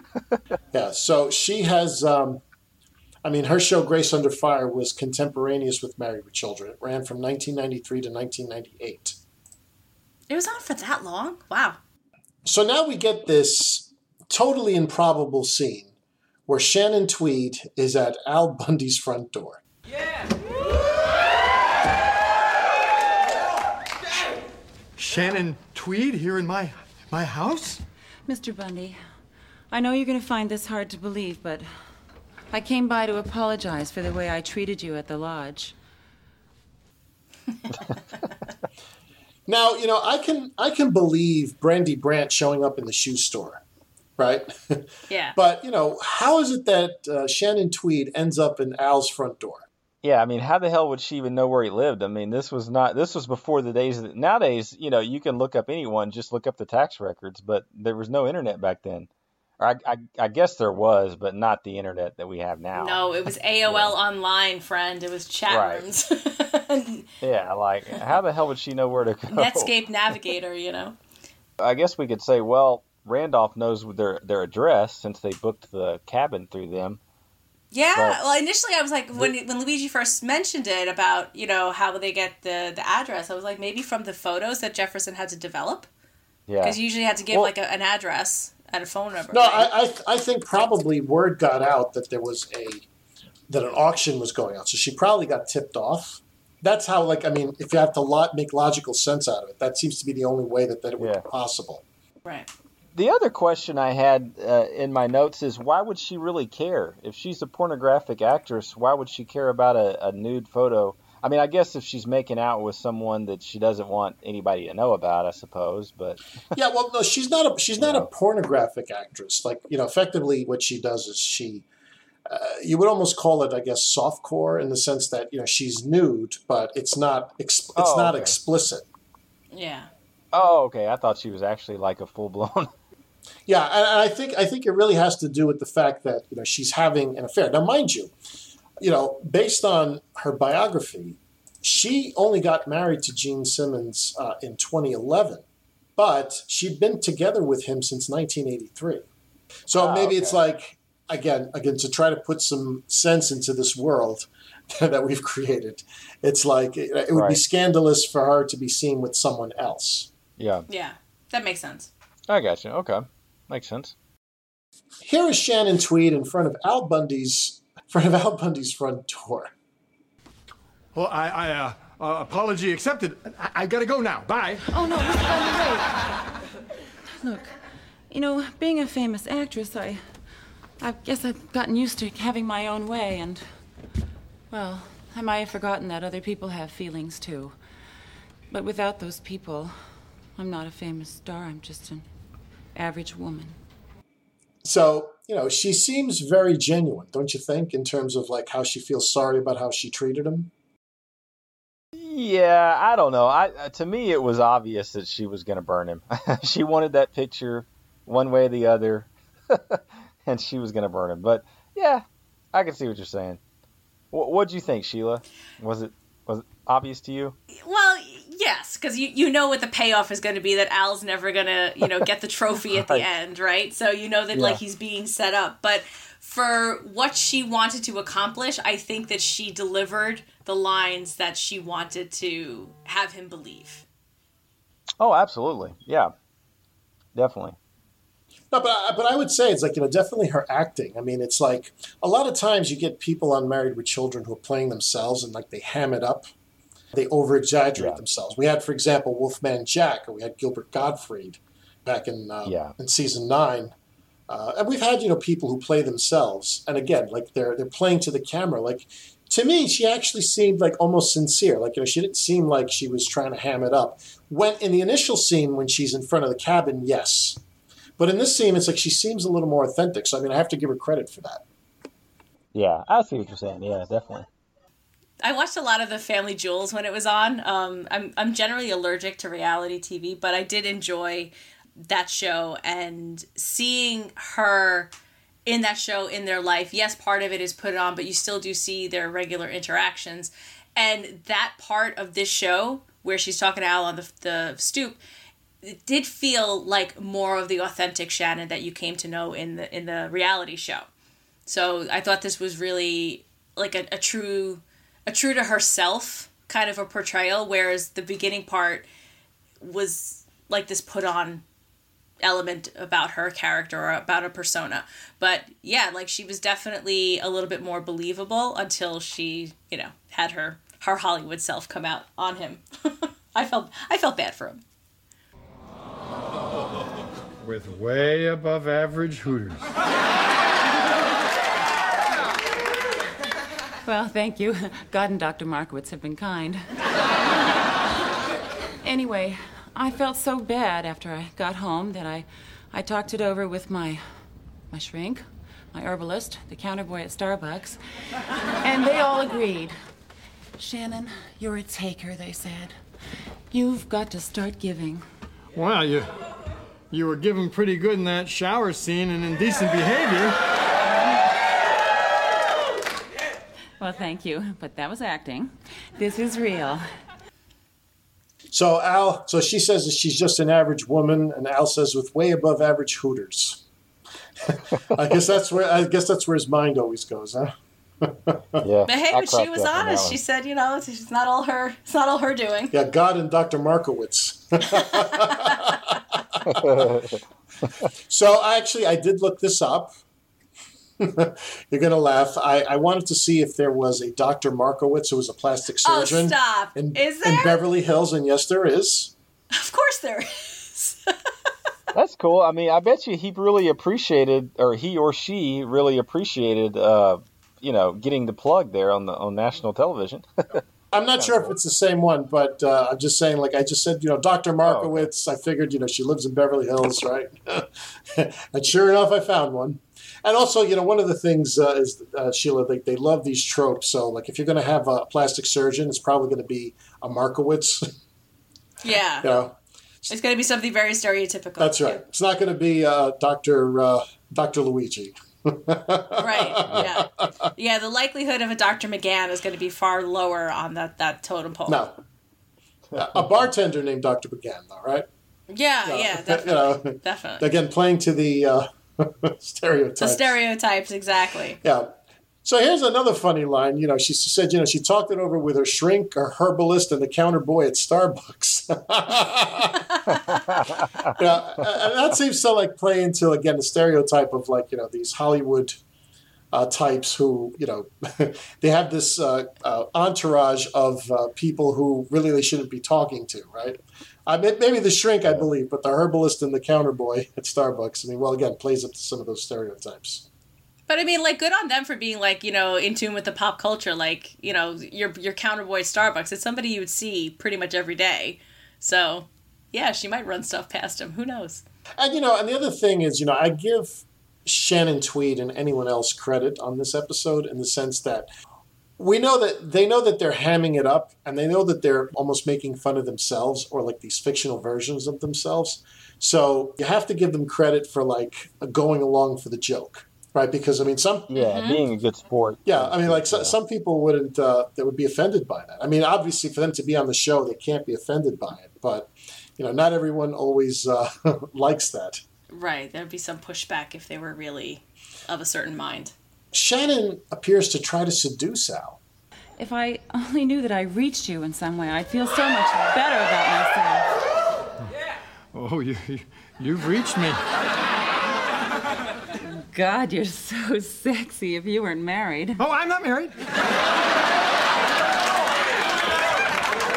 No, I live alone with my redheaded mother. Oh, what am I talking about? There I go, selfishly giving in to my insatiable lust for you. Insatiable lust? For me? Oh, yeah. Well, that's understandable. I played a little high school ball. It really shows. Using her wily ways to get what she wants. Yeah. There's an old saying, God gave men two heads, but only enough blood to use one head at a time, or something like that. Yeah, to fuel one at a time, yeah. Right, yeah. This is a perfect example. Al was seconds away from getting $10,000, or actually $12,500. Yeah, when he walked out. He goes out. out there, and he completely loses his head. He completely loses composure, and just forgets about the money. He actually thinks she really wants to seduce him, Yeah, that he's not married. No, I'm not married. I live with my redheaded mother. And I totally think this again, we talked about gross exaggeration. This is a gross exaggeration of men, but I feel like a woman would never fall for this. If you were to flip the roles here, a woman would not be this stupid and would not be dumb enough to fall for this. If she had $12,500 in the bank, she would cash that ticket. She wouldn't go out and let the other person seduce her. You know what I'm saying? Trying to say here? Yeah, yeah. This is totally something a guy would Be like, fall I for. I smell a rat. Yeah. Right. There's no way a woman would fall for this. I'm just saying. Well, he mentions that he played a little high school ball. He was probably about to mention that he scored 4 touchdowns in one game, but she cut him off. Yeah. Oh, God. She says it really shows. Shannon, you may not understand what I'm about to do, but always remember that I do this for you.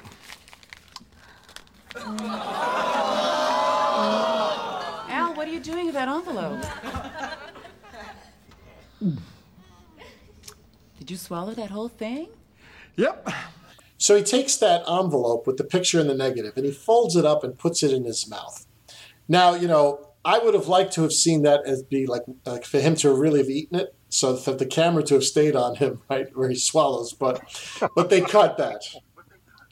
They cut away to her face and then back to him, so now he doesn't have that thing folded in his mouth, right? So now Shannon shows her hand. It looked like there was a photograph in it. Yeah. Of me in a hot tub? Yeah. You. Blue collar, brown panted, shoe-selling yokel. Despite what Siskel and Ebert say, I am quite an accomplished actress, as you've so clearly demonstrated today. So the next time you want to see me in a hot tub, you rent my upcoming straight-to-video classic, Ernest Pays for Sex. And don't forget to rewind.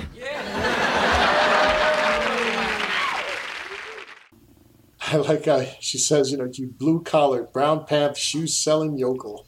It was the brown pants again. It was like, you're getting very particular, very, down into the weeds to insult this guy. Back to the mangy shoe salesman, And I actually looked up, just because I hear the word yokel a lot, but I didn't know the true definition. A yokel is an uneducated and unsophisticated person from the countryside. So yeah, being called a yokel is certainly not a compliment by any stretch. And I love the reference to Siskel and Ebert. Now, Yes. what I find interesting about that is they haven't been a pair. Now, mind you, I believe it's Siskel died in 99, right? Mm-hmm. But it's like we still talk, like when people review movies, I think to this day in my head, even though it's been over 20 years, I still think of Siskel and Ebert. Same. I know, that was one of the references, too, that I put in my notes. I was like, oh, my God, people won't actually know what that is. Like, if they're watching this first run. At the Movies, which was originally Siskel and Ebert in the Movies, and later At the Movies with Ebert and Roper, was an American movie review television program produced by Disney, ABC Domestic Television, in which 2 film critics share their opinions of newly released films. Its original hosts were Roger Ebert and Gene Siskel, the former host of Sneak Previews on PBS and a similarly tilted syndicated series. Following Siskel's death in 1999, Ebert worked with various guest critics until choosing Chicago Sun-Times colleague Richard Roper as his regular partner beginning in the year 2000. I'm saying, and that's 20 years ago, but I mean, in my head, it's always Siskel and Ebert. Same here. So Shannon says, so the next time you want to see me in a hot tub, you should rent my upcoming straight-to-video classic, Ernest Pays for Sex, and don't forget to rewind. Hey, Burns, I just love these outer space movies, don't you? This is my all-time favorite one, too. This is called Attack of the Moon People, and this is where the evil Vendor sends his atomic virus space pod to Earth to paralyze everybody so him and his evil buddies can just waltz in big as you please and stomp the living daylights out of everybody. Burn! Oh, no! It's Vendor's moon pod. Oh, no! We're gonna be paralyzed. And Vendor's gonna come in here and stomp the living daylights out of us. Hey, Vern! Hey, Vern! Hey, Vern, it's me! I'm on TV! I laughed so hard because I loved those Ernest movies. Do you guys remember those Ernest movies? Of course. Oh yeah, absolutely. Oh, I loved the Ernest Goes to Camp, Ernest Scared Stupid. Like Chris, you're talking about like our wheelhouse of childhood. Like we were probably like Luigi, what, like 8 or 10 when those Ernest movies started coming out. But he had a show on like Nickelodeon as well. Sure. And that's sort of like where we grew up on Ernest. So yeah, so I mean, like we were his prime audience. So like when I was like watching this one now for this episode, I like you laughed so loud. Ernest pays for sex. And then like the be kind, rewind, or don't forget to rewind that she says, and like who's gonna get that except people that are our age? Right. That's Blockbuster reference right there. Imagine the perfect video store. It would have a great selection, right? Right. Over 10,000 videos. 3 evening rentals, so no rush, no hassle. Fast checkout. 24-hour quick drop return. Open late every night.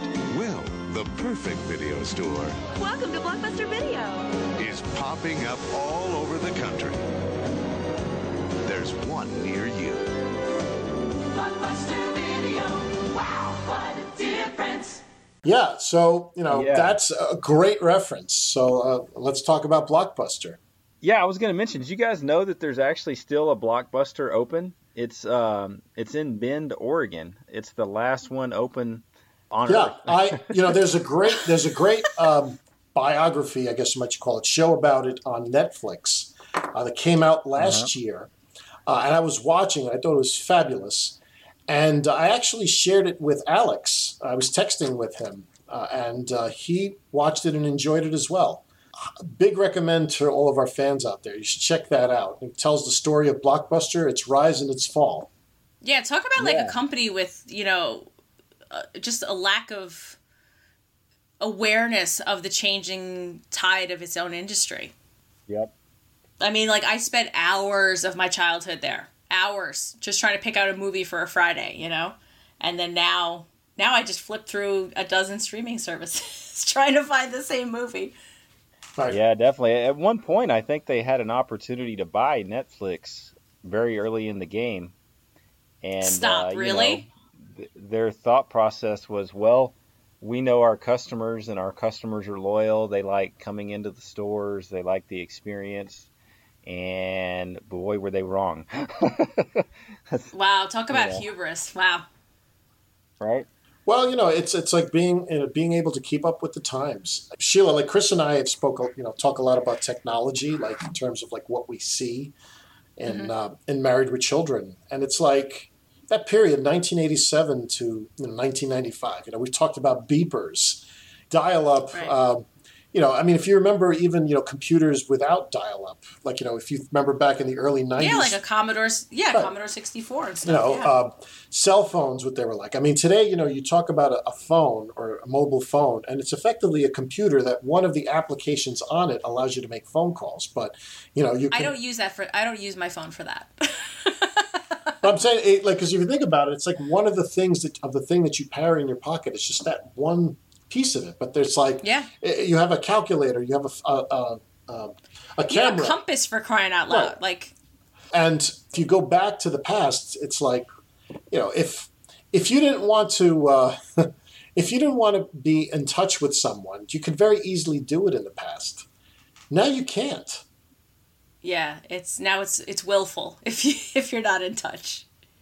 Yeah, so one of the things I want to point out about the Ernest movies, based on this, there are 1, 2, 3, 4, 5, 6, 7, 8, 9 films where it says begin with Ernest, does something. So Ernest Pays for Sex would have been the 10th.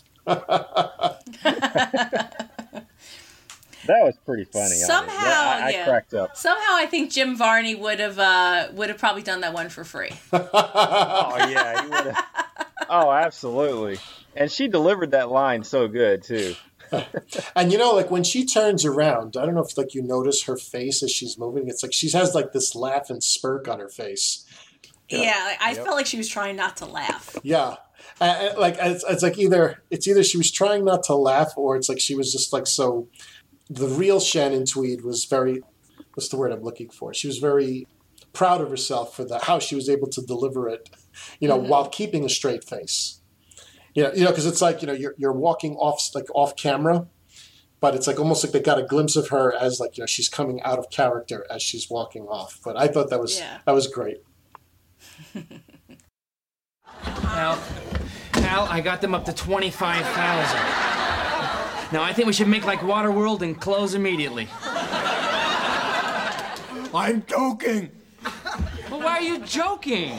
I said I'm joking. Oh, you're choking. Okay, let me help you out.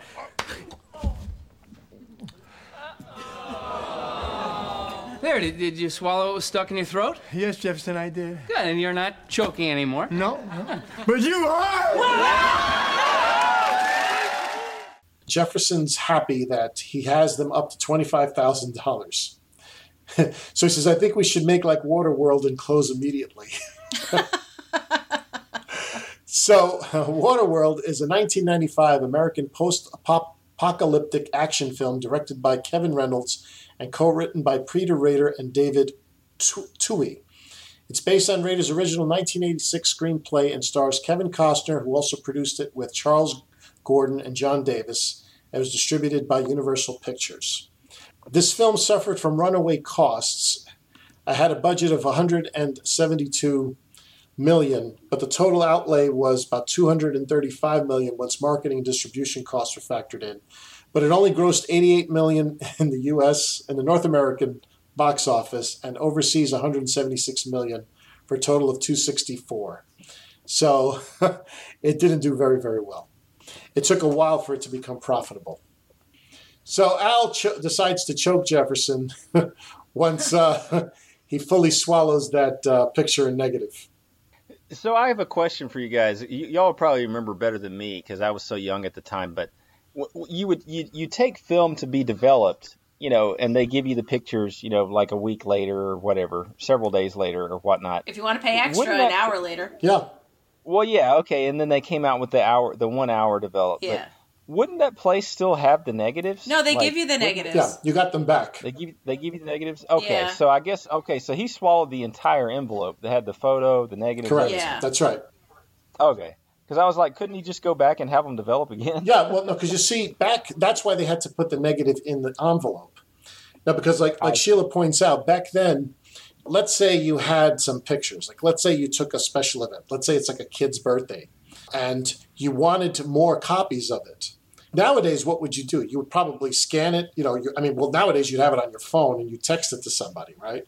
And they keep it on their phone. But back then, it's like if you wanted to give grandma photos, it's like, well, you would just take the negatives back to the photomat and they would reprint them for you. And that was the best way of getting the photos with the same level of quality. Because back then, if you had a photo and you wanted to make a copy of the photo and didn't have a negative, they would take a picture of the picture. And generally, you would lose quality, photo quality. So the only way you could get the original quality is to have the original negative. Yeah, that makes sense.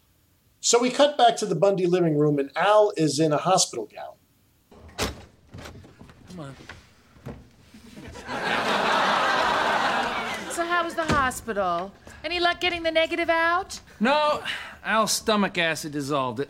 But they did find 3/4 of a commemorative Slim Jim left over from Super Bowl 12. That's what I've been tasting all these years. Well, despite losing the $25,000 and the cost for the visit to the hospital and the vintage Slim Jim, on the bright side is, whenever you're down, there's always TV to pick you back up.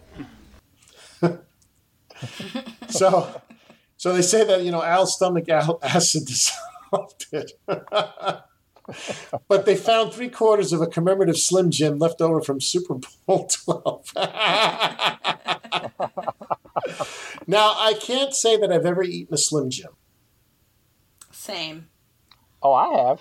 So why don't you tell us, Chris? Yeah, Slim Jim. Well, 2 reasons. One, it's just something I grew up eating it. And 2, I was a big wrestling fan, and the Macho Man Randy Savage used to do his famous commercials. Yes, I do. Yes, I do. Sure. Step into a Slim Jim. Step into a Slim Jim. Oh, yeah. So boring. Well, so how many high school boys does it take to change a light bulb? Want to light up your life? Yeah! Have those Slim Jim! Turn to the spice. Baby, do the taste.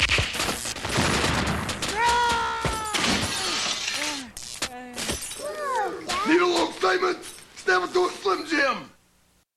So Slim Jim is an American brand of jerky snacks or dried sausage sold globally and manufactured by Conagra Brands. They are widely popular. They're widely available and popular in the U.S.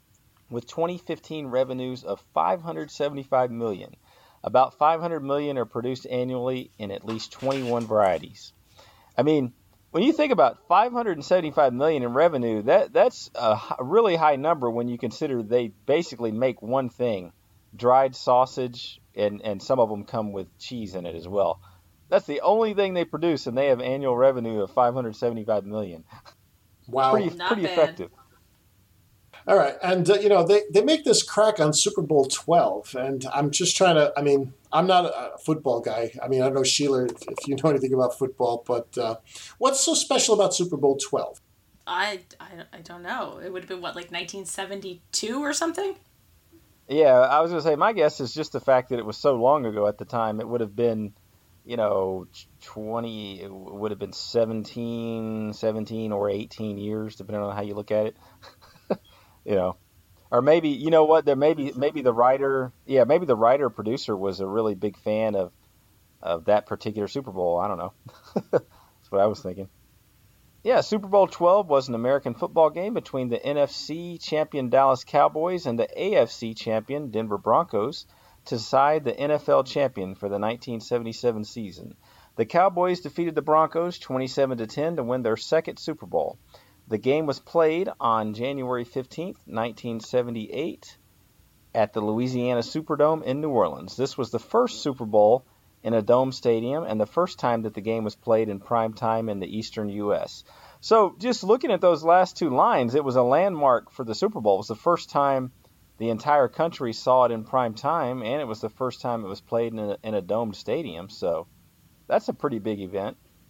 I feel remiss, Sheila will understand this. It's like I know very little about football, although the most famous Super Bowl coach, manager of all time, Vince Lombardi, graduated from our high school.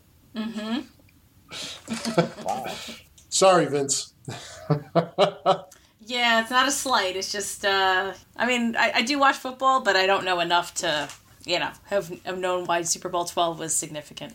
So we end this episode with Kelly coming in, and we get to see the dog commercial. Hey, everybody, listen. The Hungry Puppy commercial is going to come on. Is your puppy hungry? Then get him Hungry Puppy Dog Food, the only food that puppies prefer to their own tails. If Doggy's nose is dry and his tongue is black and his ribs are showing through his back, give him Hungry Puppy a bite or two, and your starving mutts will be good as new. Give him Hungry Puppy a bite or two, and your starving mutts will be good as new. Meow! Woof! I love Puppy Hungry. That's Hungry Puppy. Yeah, what he said. Moo! Hungry Puppy, Hungry Puppy, Hungry Puppy.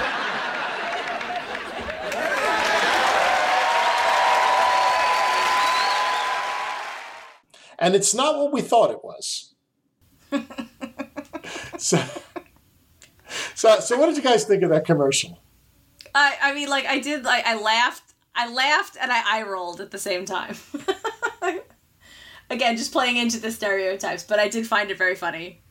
Yeah, I never saw that coming. I still remember my first viewing of this as a kid, and I thought it was just going to be Lucky running through the obstacle course. When it was Kelly in that costume, I laughed so hard. You got to remember, I would have been 11, 12 when this episode came out, so I didn't get a lot of the adult jokes, but I enjoyed, the craziness and the zaniness of the show, and this killed me as a kid. I just remember laughing so hard.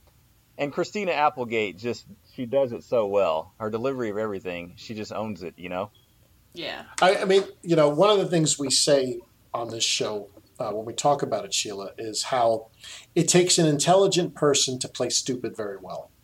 Mm-hmm. So, I'll agree with that. Absolutely. Yeah. So it's like, the way that she plays it up to the camera, I mean, it's like, I think at the end of the day, like the director wanted TNA, right? so she's in this, costume, like the skin tight costume, and like she's wiggling her butt. And like I love how like she messes up the animals. It's like it's the cat, then it's like then she like it's like the dog. Then she moves like a cow, and like she's like almost scratching herself like she has fleas, and she messes. Yeah, it's like it's like and Kelly and at the very end, Kelly's celebrating as if she did a great job. Yeah, she's proud of herself. That's the final shot. Yeah, she's proud of herself. She's saying moo and meow and. Oh God! Whatever he said for the dog food name. Yeah. Oh God. No Ma'am will be right back to wrap up this week's review. Be sure to join their Facebook group page for all the podcast news and updates. Be sure to subscribe to them on the Apple Podcast app, and please leave a review telling them what you think of the show. To subscribe to their YouTube channel, just go to channels and search up Married with Children podcast. Join their Patreon and support your favorite podcast with a small monthly donation. You can email them at marriedwchildrenpodcast@gmail.com. Thanks for checking out this review. And we're back. Okay, so Chris, how many 90s sitcoms do you want to slam for this episode? Well, I really like this episode. It's probably my second favorite episode of season 10, behind the Terry Bradshaw episode. But I really, really enjoy this episode. I'm so glad that we got to review it. I feel like the writing is really strong in it. It has a great B plot. The B plot with Kelly and Bud and Lucky there was very strong. The A plot was amazing. I enjoyed the guest stars we had, Shannon Tweed and the Swedish bikini or Swedish masseuses. I feel like it was just a great scenario that they put Al and Jefferson there, and Al had a chance to win. Finally get some money and get back at someone who wronged him, but in typical Al Bundy fashion, he shot himself in the foot. But I feel like the writing was very strong. I had a lot of pop culture references from the 90s, which is, the decade that I grew up in. So I got, a good number of these references even as a kid. And looking back, I laugh at it hilariously now. So this is one of my favorite episodes in the later seasons. And I feel like they did a very, very good job. And I am going to give it 4.5 90s sitcoms out of 5. Okay. Very good. Okay, so Sheila, how many 90s sitcoms are you going to slam for this episode? Let's see. I don't know. They had some heavy hitters in this one to slam.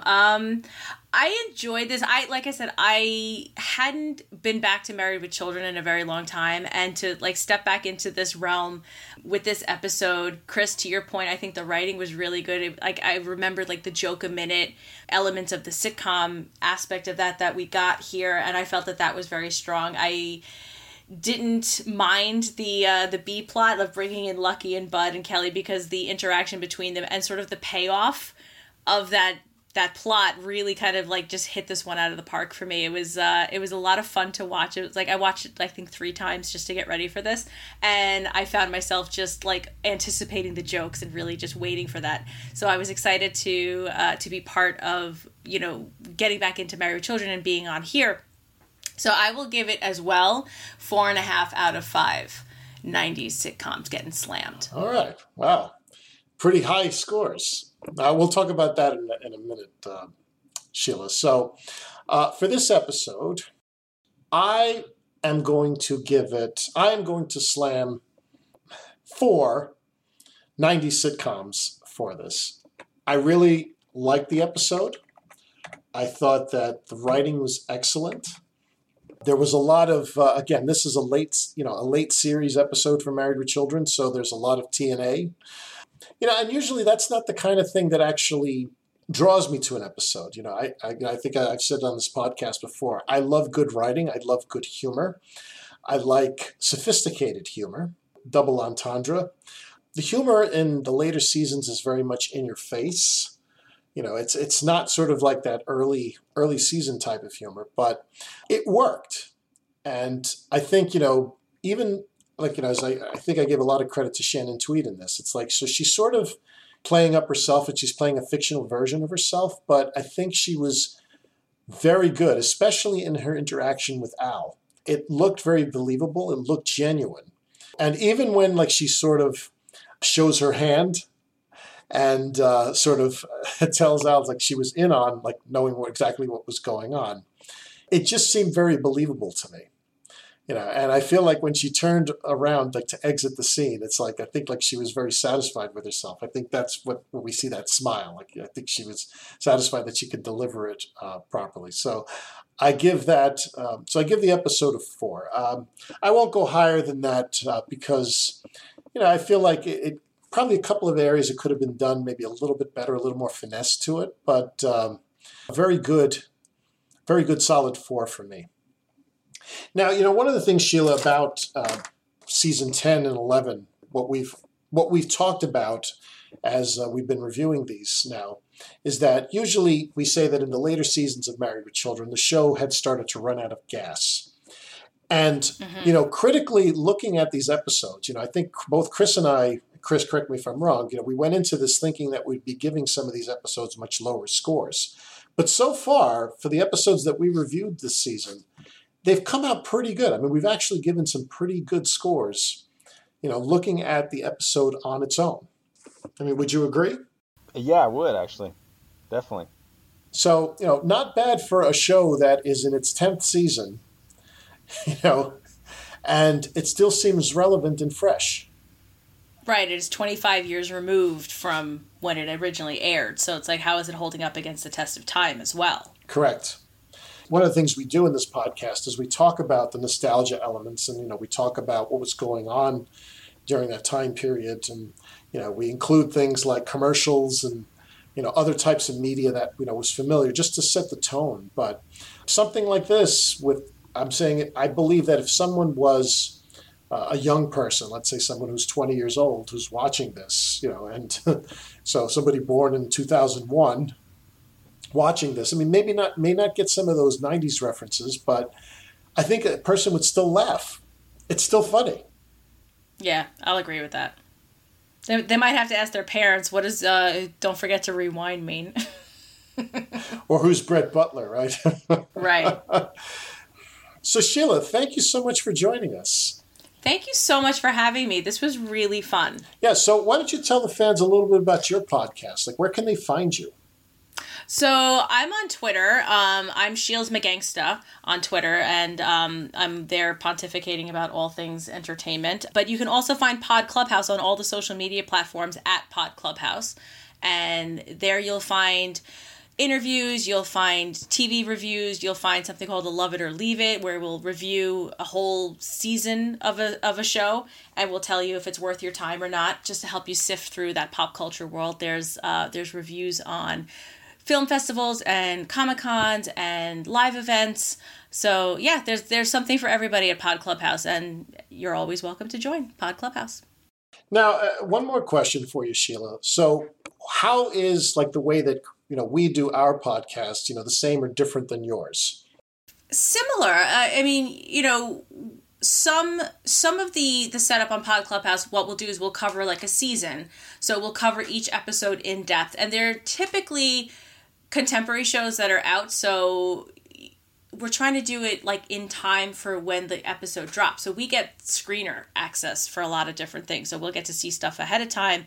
So it's not always in its final production. So it's a little bit different because we're usually up against the clock, and we're trying to like juggle everyone's schedules to try to get everything out. But in terms of the format, it's pretty much the same. Like we would have like questions lined up about the show, about the episode, about the plot.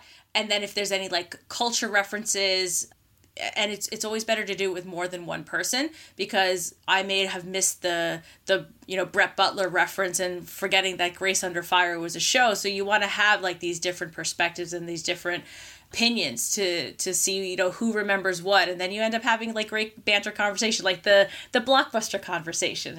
Like I live for these tangents in podcasts, really, because like I feel like that's where like you get to see the personality of the hosts and how they interact with each other. So I think there's a lot of similarities in how like the Pod Clubhouse setup is to yours. Yeah, and Chris can attest to this. I mean, we're just copying something that our creator of this podcast did because we didn't want to mess with perfection, right, Chris? Yeah, like if you have something that works, just you keep it going, right? If it ain't broke, don't fix it, right? That's right, Chris. We're not. Yeah, exactly. We're not that creative, right? I wouldn't shoot yourself in the foot, because it does take a lot to keep something like this fresh for people who are either new to it or people who have grown up with the show, so to speak, to make something that is 25, 26 years old relevant today. So I wouldn't knock yourself, because there is an art to this, and there is, a way to build an audience, and having a good template and having, predictable features like your ratings and things like that are things that your fans would look forward to. And we have a great group of fans. Well, that's what makes it all worth it. Yeah, right? I mean, like we still get peanuts on our Patreon, but at this point, we really don't care anymore, right, Chris? Right. Yeah, it's just all about the fun for me. Yeah, I mean, I think we could get maybe like one beer a month at the nudie bar. I think at most. Maybe if you save up, you can get it. I fish, therefore I am sweatshirt. Yeah. All right. Well, Sheila, thanks again. And be sure, to our fan base out there, be sure to check her out. All right. And Sheila, can you give us that info one more time? Yeah, sure. It's Pod Clubhouse on Instagram, Facebook, Twitter, podclubhouse.com. And yeah, definitely check out Pod Clubhouse. There's something for everybody there. Awesome. All right. And that's it for this week's episode of the Married with Children podcast. Tune in next week for Dud Bowl 2. Marcy's Bank Kyoto National plans to donate a new scoreboard to Polkai and name it after Polkai's most famous football alumnus. Al, having scored 4 touchdowns in a single game, assumes it's him. But Marcy hates Al and is determined to find another football star just to spite him. When she learns that NFL All-Star Terry Bradshaw attended Polkai for 2 months, she thinks she has found her man. While Kelly tries to talk to Bradshaw about letting Al have the title, Al Jefferson and Bud conspire to destroy the scoreboard. So again, thanks again. Thank you again, Sheila. And tune in next week. Same Bundy time, same Bundy channel.